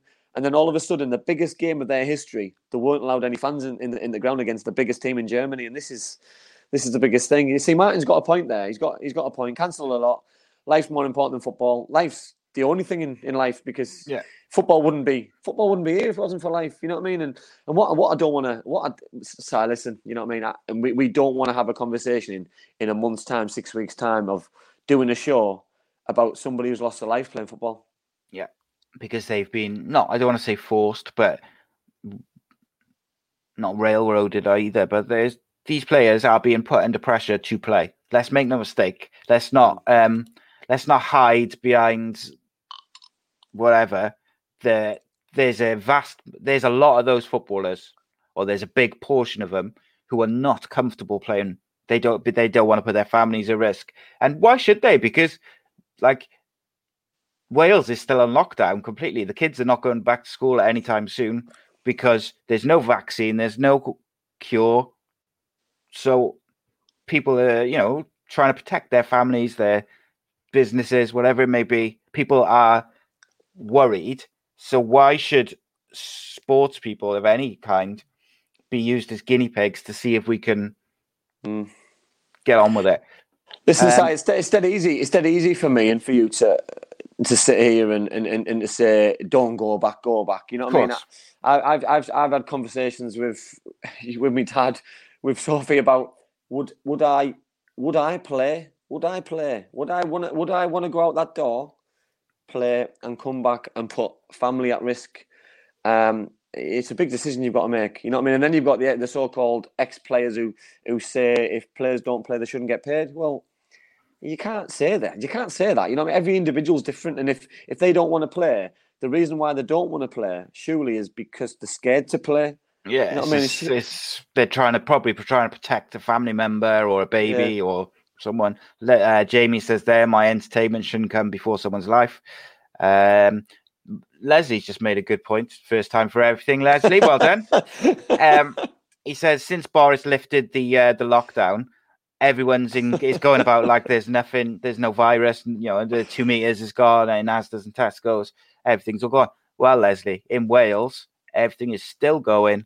We're all on lockdown because we're not listening to Boris. Basically, the Welsh government have finally grown some balls. But for me, this is similar side to what we're talking about football, about governing bodies doing the same thing. For me, everybody in the UK should be doing the same thing. You know what I mean? So we're all singing off the same sheet because, you know what I mean? People people live on borders, people work over borders of places. You know what I mean? So how does that work? Because you live in a certain place, you're not allowed to go to work because it shouldn't be this kind of this complex and this difficult. You know what I mean? We're trying to protect lives. We're trying to protect the NHS. We're trying to stop things becoming worse. Yes, the rate's going down. I'm not an expert, by the way. Before anybody jumps down my throat, I just listen to the same as everybody else, and I just want all this to go away because I've got a 6.5-week-old baby who's never met anybody. I've got a mum who I'd love to go and give a cuddle to. I've got a dad who I'd love to go and give a cuddle to. You know what I mean? There's I haven't seen my brother. You know what I mean? There's the same as everybody else. I'm not. This isn't a feel sorry for me show, but this is just my own personal thing. Like everyone else has got their own little personal things, and I just want it to go away. And I don't see it getting any better whilst we're going back to normality, or seems to like we're going back to normality. I went for a bit of exercise on Saturday. Where I live, went on my bike for a while, and I saw ice cream shops open, people queuing up to get an ice cream, and I just think, does that really need to happen? Do you know what I mean? Is that a necessity in your life? And I just don't get it. I don't get it. It's been told off by my wife. No politics, Simon. Can we ban people on here? Yeah, I can. I can ban. So I can ban anyone I want. I had to ban someone, didn't I, the other day? Yeah, no, look, at the end of the day, like, the only reason we're just discussing it, people are scared, like, that's it, you know? Like the only reason I'm so, like, against and saying void the season is because I don't want Liverpool to win the league. No, it's because I don't want to be doing a show in a week, 2 weeks, a month, paying tribute to footballer X because he's died of coronavirus. Simple as that. And me watching football, it doesn't matter more than keeping everyone. Well, I want to keep as many people alive as possible at the end of the day. That's it. Totally agree. So just to finish off, and James says, if there's people's lives at risk, things need to be more straightforward. Having things be more complex doesn't help. It's very true. Richie says, even the school teachers are being targeted now as well. I feel that I can't send my kids back to school for the rest of this year. Once the Parliament is fully open, then everything else possible can get back to some sort of normality. What we got? My wife hasn't seen her mother since her auntie's funeral, so my mother-in-law's sister's funeral. But she, she'd love to go and see her, but she doesn't want to be going to another funeral. Yeah, totally agree. I totally agree. And I'd love to see my mother. My mother lives on her own. She's 64 or whatever. Same as my mum. I've seen her for like 9 weeks or something. But and I think this is the thing side for me that I see this as a short term thing, a short term fix, because if I did go and see her and something the worst case scenario happened, I'd have to live with that forever. Mm-hmm. You know what I mean? And I'd blame myself because you just don't know, do you? Because you would feel like your impatience got the better of you, and the worst happened. And I passed it on. I've somehow passed it on, even though I feel okay. You just don't know, and you know what I mean. And it's not nice. You know what I mean? You've got parents up and down the world, country. You know what I mean? Who are on their own. It's awful to see. You know what I mean? That FaceTime, social media, Zoom, everything is just being battered and hammered just so people can have a bit of normality with your family. You know what I mean? Yeah, well, mate, we all want it, don't we? I'd just like to say, shout out to the person who just sent a donation to the podcast PayPal. I appreciate that immensely. They have asked not to be named though, but I thank you very much. I do really appreciate that. So yeah, another good show, mate. Another good chat. I loved it. Very interesting. Clay had some great stories to tell. Indeed, he did. 200th episode of Ace Podcast Nation, and again, I will say thank you to everyone who's watched, viewed, shared, liked over the 200 episodes. It's only the beginning. We're only getting going. Thank you to you as well, Andy, for your co-hostness and your friendship and all that crap. Always, mate. Always here. Appreciate it, my friend. Appreciate it. And also, I'd like to say that if anyone is interested in sponsoring this show or Ace Podcast Nation as a channel or any of our other many series, you can get in contact with myself. You can get in contact with Black Diamond Sports International, who are now representing not just Mr. Campbell, but also Ace Podcast Nation. The emails in my bios and stuff. But yes, it's all good. Thank you to everyone who's tuned in. Obscenities in the live chat as usual. Can't take them anywhere. No. Subscribe, youtube.com/Ace Podcast Nation. That is still the best, most direct way to support the channel and helps us grow as we try to get to that 1,000 on YouTube, which is proving elusive as we hurtle along on Facebook. But again, I thank you all for watching. I thank you, Andy. I thanks to Clayton as well. Hoping that I can get Clayton on for an episode of My Story or Unscripted Uncensored. I think that could be quite good. But we'll see. He's a very busy man, and there's just people everywhere. Thank you to everyone. There's too many comments to read. I can't go through them all. I'm going to go and have a drink with my wife to celebrate 200 episodes of Ace Podcast Nation. I thank you. It's Andy Campbell. It's in. Campbell comes off the bench to be a hero, a superhero. Breakthrough. It's taken a while, but it's been worth the wait for Cardiff City.